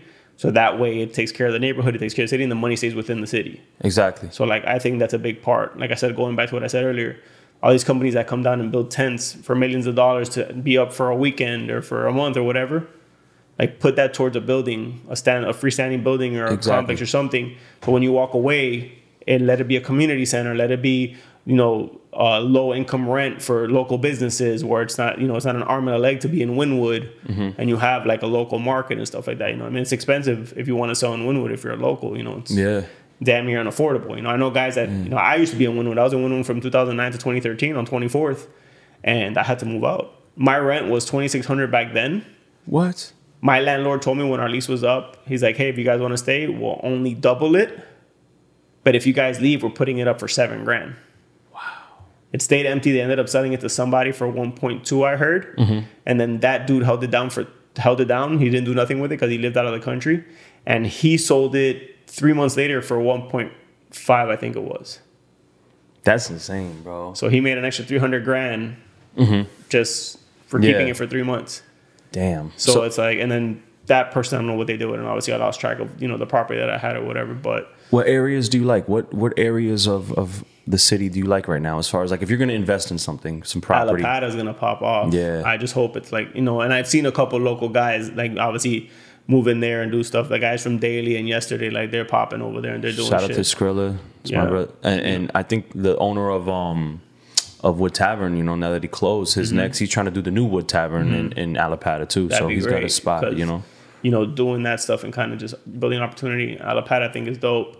Obviously, Doral doing what they're doing. I would love to see more in Hialeah. I would love to see more local guys in Hialeah building open. I just think it's more blue collar in Hialeah than it is like entertainment. We need some money. Or And there's money. It's not lack of money. I just think Hialeah is more of a blue collar than it is entertainment district and stuff like that. Got you. Aren't they building that mall on 75, like right there south? Like Yeah, that's far. And that's not far from Hialeah. Yeah. But that's just not Hialeah. That's right. Well, it's the closest thing that would be in that west, like. Well, north- Westland Mall's redoing the mall. So they're about to add like kind of like a little outdoor space, kind of like how Aventura has that little outdoor oasis area with the slide. They're building something similar to that in Westland with the movie theater and everything, my understanding. Golden Corral just opened in Hialeah. Chick-fil-A just opened in Hialeah. Outback's opening in Hialeah. So it's like they're starting to build all that. But that's all restaurant and that's big brand. Right. But I want to see more local spots. Like I would love to see some local spots pop up inside of Hialeah Park. You know, they got the casino in there. Yeah. You know, they got some properties on the land that are vacant. Maybe, you know, a local nightclub or a local lounge or something like that. I think that'd be cool. You know, in the Hialeah Arts District, they have a couple spots. But I just think it's like building that awareness. I want to see more people from Hialeah building in Hialeah for Hialeah, if that makes any sense. You know, and same thing. I want to see the same shit in Kendall. I want to see the same shit in Doral. I want to see the same shit. Right. You know, the MIMO district is dope. I love the fact that they're restoring all those hotels on Biscayne, you know, south of 79th, and they're doing what they're doing on that side because it's like they're restoring old Miami, and it's almost like what they did on South Beach. They're doing it inland with all these hotels and turning them into boutiques and apartments and. You know, I would love to see Okeechobee and get all these, like, all the fuck hotels. Yeah. Because they're trying to run something now where they can't do hourly rates. Because obviously that leads to prostitution and all that other shit that goes on that street. And, like, imagine taking those and restoring them to their glory and making them, like, real motels. Like, you know, Okeechobee is US 27. That shit goes all the way North Florida. It's like Route 66. Yeah. Like, you know, turning those into, like, obviously rent budgets and all that are different. And rent is going to be different. But imagine turning that into like a retail space. Yeah. Or it's like you have local businesses in there instead of just like the, you know, the hourly fuck hotels and the crack spots and shit like that. You know, I did like Miami Springs though, bro. That area is a nice little pocket. You know, Springs is so dope because it's literally in the middle of everything, but it's a little oasis. Yeah. And it's not too hood. It's not too corporate. It's like a perfect little. It's like a suburb in the middle of everything. The hood is surrounding you, but it's like a suburb just like in the middle of. So like if you want to, let's say if you live in there and you wanted to grab a little bit of, you know, you want to grab some Cuban stuff, you go to Hialeah. If you want to go to the airport's right there. If you want to go to Doral, you go west. If you want to go to Alapata, Wynwood, or you know the beach, you go east. Like it's literally in the middle. And you could just hop on 27 Okeechobee. Yeah, you have Okeechobee, you have the 112, you have Lejeune, you have Palmetto. You literally have everything. Like that little spot is dope. Like is it expensive over there? Or is it? To my understanding, like the properties they're up there. You know, from what I hear, it's like the people that leave regret it because getting back in is so expensive. It's like if you're in there, you're in there. It's almost like generation shit. Like you want to pass it on, you never want to sell there. Damn. But it's a little gem. You know what I mean? It's definitely a little gem. You go over that bridge and less noise, less traffic, less everything. Yeah. It's just, you know, if you want to get crazy, you can go to Hialeah. If you want to come down, you go to Springs. Yeah. Like, it's funny. It's a little getaway. They got restaurants there that you really don't. A lot of mom and pop shops, which is cool. Mm-hmm. They've kept the mom and pop. You know, they obviously have like the big chain stuff in there as well, but a lot of mom and pop spots, which I think is cool. You know what I mean? So, and I think that's important. Yeah. Because a lot of the locals, you know, that's all local shit. Like locals need to keep that stuff alive. That's not the government's problem. That's, you know, if locals support those businesses, they pay their rent, everything's cool. Exactly. Nothing's wrong. There it is. So it's just more about, you know, and obviously big chain is easy. You know, Walmarts are easy. Like they have everything you need in one spot. But you know, it's tough to train. And I mean, I can't sit here and, you know, I'd be a hypocrite to say I don't go to Walmart, I don't go to Target. Like, you know, society makes, you know, it makes it a lot easier for society to operate and do what you do. But, you know, it's one of those things where, like, if and when I can support local, I do. For sure. You know what I mean? And I think if everybody did a little part, you know what I mean, it works. Like, it definitely works because you obviously talk to business owners, look at all the food stuff, like, especially food places. Mm-hmm. Like, yo, if you order from them, like even pizza spots, if you order from like a chain pizza spot versus like a regular pizza spot, not the regular, but the mom and pop pizza spot, the mom and pop pizza spot's always going to be better. 100%. And the prices are, if not the same, it's cheaper. 100%. Or maybe a little bit more, but you're getting, you know, more bang for your buck. You know what I mean? So it's like, it's one of those things about, can they keep up with the demand? Yeah. You know, and it's tough. It's not being a bit, like I said, I've been self-employed for about 17 years now and just, you know, trying to. Luckily, my overhead has never been like my issue. Yeah, it's just more so like who's hiring me, who's calling me, who's doing what. You know what I mean? Like that's my blessing and my curse. It's never been overhead. There's guys that I've seen that, you know, with the overhead, it's, you know, and they make it happen. Yeah, you know, employees. I've never had employees. I've had interns. I've had guys that are work for hire that, you know, we're working weekly. So it's, you see them around a lot, but they're not my employees. They're their own, you know. So I've been basically having to take care of myself, make sure I'm good in that sense. And, you know, I've been able to like coast for the last 17 years. But, you know, now my first kid on the way, you know, and life's about to change. Now it's a different game. Now it's like, okay, now it's not just, how do you change? Like, what are some things? How are you going to pivot now that you know you first? I've already felt like my hustle is different. Me making versus me waiting for work. Now I'm looking for it because I never looked for work. It always just came. Right.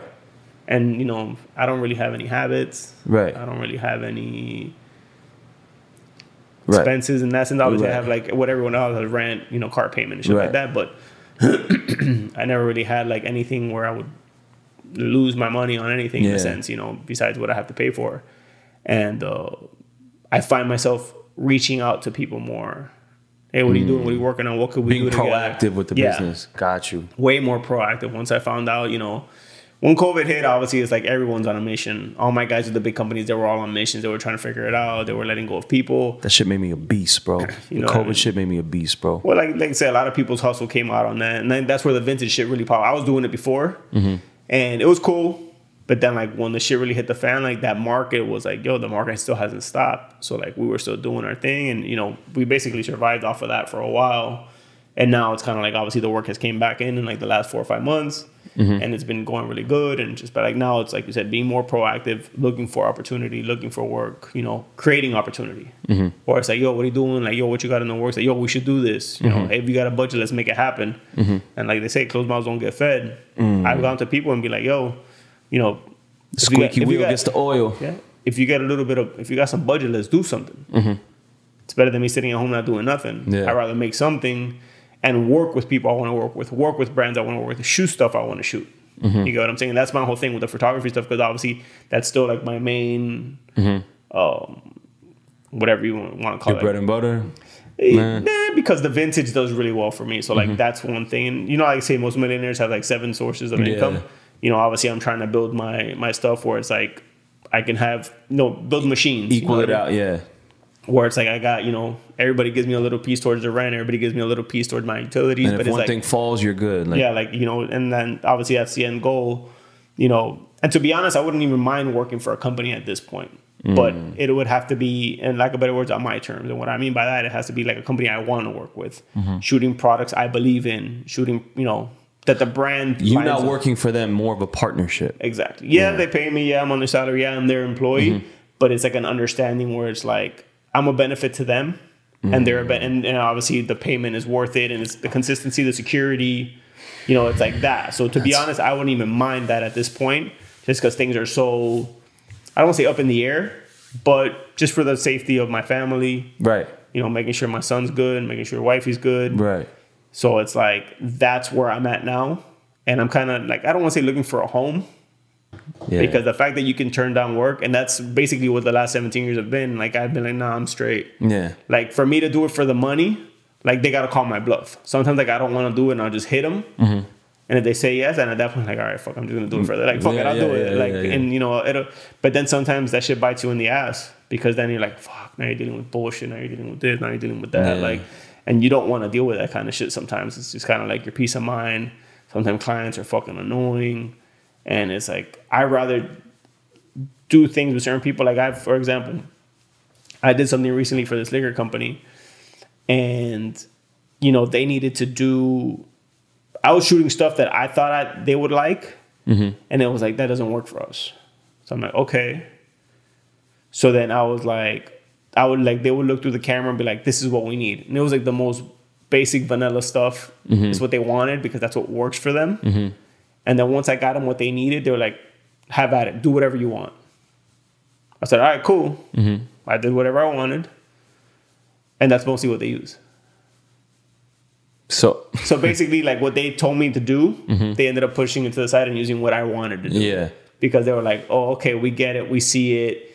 And, you know, it's like advertisement is different now. Yeah. Marketing is different now. Branding is different now. It's a fact. And, you know, even shopping, like a shopping experience is big. Like, I talk to certain people that own stores, and it's just like, everybody buys online. Stores are falling, stores are dying. Like even with Nike. So Nike, what's happening with Nike now? Nike realized because of COVID and all the stores are closing, Nike sales were still Nike sales. Yeah. They realized that their online is so powerful that they don't need stores. Yeah. So what's happening is they're obviously going to keep their grassroots accounts, and they're going to keep like you don't need brick and mortar. You have everyone work from the crib now, and it's like they're keeping all their staple stores, but a lot of stores are going to lose their Nike accounts because of what they experience. And same thing with the brick and mortars with these companies. These companies don't need an office building for 600 people anymore. They'd be fine with 200 people because everyone else can work from home. Yeah. And now they're not paying, $100,000 a month in rent. They're paying fucking $20,000 a month in rent. Damn, you know what I mean? That's the future, bro. And turn those industrial buildings into residential, and a lot of work from home. The game's changing, man. And it goes back to what you said earlier. It's like it turned you into a monster. I'm not too sure how long you've been doing this, but I saw it come through during COVID. That's when I started. You're saying the podcast in particular, yeah, bro, since COVID. Yeah. So it's like, and this could be. You might not have to go back to the radio. Yeah, exactly. But that's why I'm trying to build this up. So when I do go back to radio, I'm there with an asset. Yeah. And give me what I'm worth. You know what I'm saying? Because you guys are paying all the dinosaurs the bag. But you're gonna eventually need something new, and I'm chilling until you're gonna come to me when you do need that new. I've talked to some people on radio, and it's like they don't understand why it's not hitting no more. It's like, I mean, you need younger people, you need the youth in there, you need to drive traffic. Like it can't be like the people that my parents listen to. The demographics in radio are 18 to 34 years old in the Power 96 Y100 99 jams, and most people in all three of those stations are not even in the demo. Are not even in the demographics. So they're older than 34. They're older. You know what I mean? So that's why it's like... It's frustrating. Yeah, it's frustrating, bro. But you have certain people, I call it like graduating. Like have the graduate to the older station. That would be cool. Like take, like for example, like shout out to Big Lip. Icon, 99 jams, but now he does the 8 Hot 105 station. You know what I'm saying? Like we need like an older Power 96. We need like that, and play the freestyle, play all that stuff, and let the young kids do what the young kids do. I think if you pop this off, because obviously like the bigger names get you more views, because obviously I looked through them and I saw like the bigger names get you the bigger views. Eventually you'll be able to run your own ads like some of these people do, where it's like, this show's brought to you by yada yada. That's the goal. That's the goal. I mean? Let YouTube do what they do because they're not paying out like they used to. But in the middle of your show, like, yo, by the way, this show's brought to you by yada. Something local. Yeah. That was the goal here is to make it hyper local and serve Miami and try to be what the radio is in a podcast form. That way I could go to the same places that radio goes for advertisers. I could go to those same people and be like, this is what the new way, what we're doing. And this is the numbers. These are, and it's how you're going to reach your new customer because all your customers are dying out. Exactly, bro. 100%. Sedano's, so funny shit is Sedano's, they're revamping their whole brand. So if you go to Sedano's on 103rd, where Play World used to be, I don't know if you remember where Play World used to be. You know where Gus Machado is? On 12th and 103rd. Okay. 12th and 49th. Okay. That's where the Latin Cafe is. There's a new Sedano's there. It's not new anymore, but it's been like there for over a year. If you go in there, everything's in English. They got murals in there. They got the little drawn bubble thought with like, don't touch my croquetas and all that shit for the new consumer. Right. Because what happened, their consumer's dying. Literally, they're like passing away. They're old. They're getting old and, they need to adjust. Right. So, and that's what's happening with a lot of things. A lot of things need to adjust and pivot because what's going to happen, your customer base they're not going to be there forever. Evolve or dissolve, bro. Yeah, that's dope. I never heard that. Yeah. Plug all your social media. Tell your people where they can follow you. For my photography and my creative stuff, go to Derek_G, DERICK_G. For vintage stuff, lottery.vintage. Once again, we're focusing on local vintage stuff, all Miami sports teams, Canes, Calle Ocho, anything. Is just for buyers or sellers, or is this anything like this is like trading cards. People are looking to trade pieces. Like these are relics. You know what I mean? They're not making them anymore. Like these are relics. So like if you're in the vintage game and you're looking for like fire Miami shit, like hit us up at lottery.vintage. We're located at Back and Forth in Coral Gables. And the Instagram for the store is Back and Forth MIA.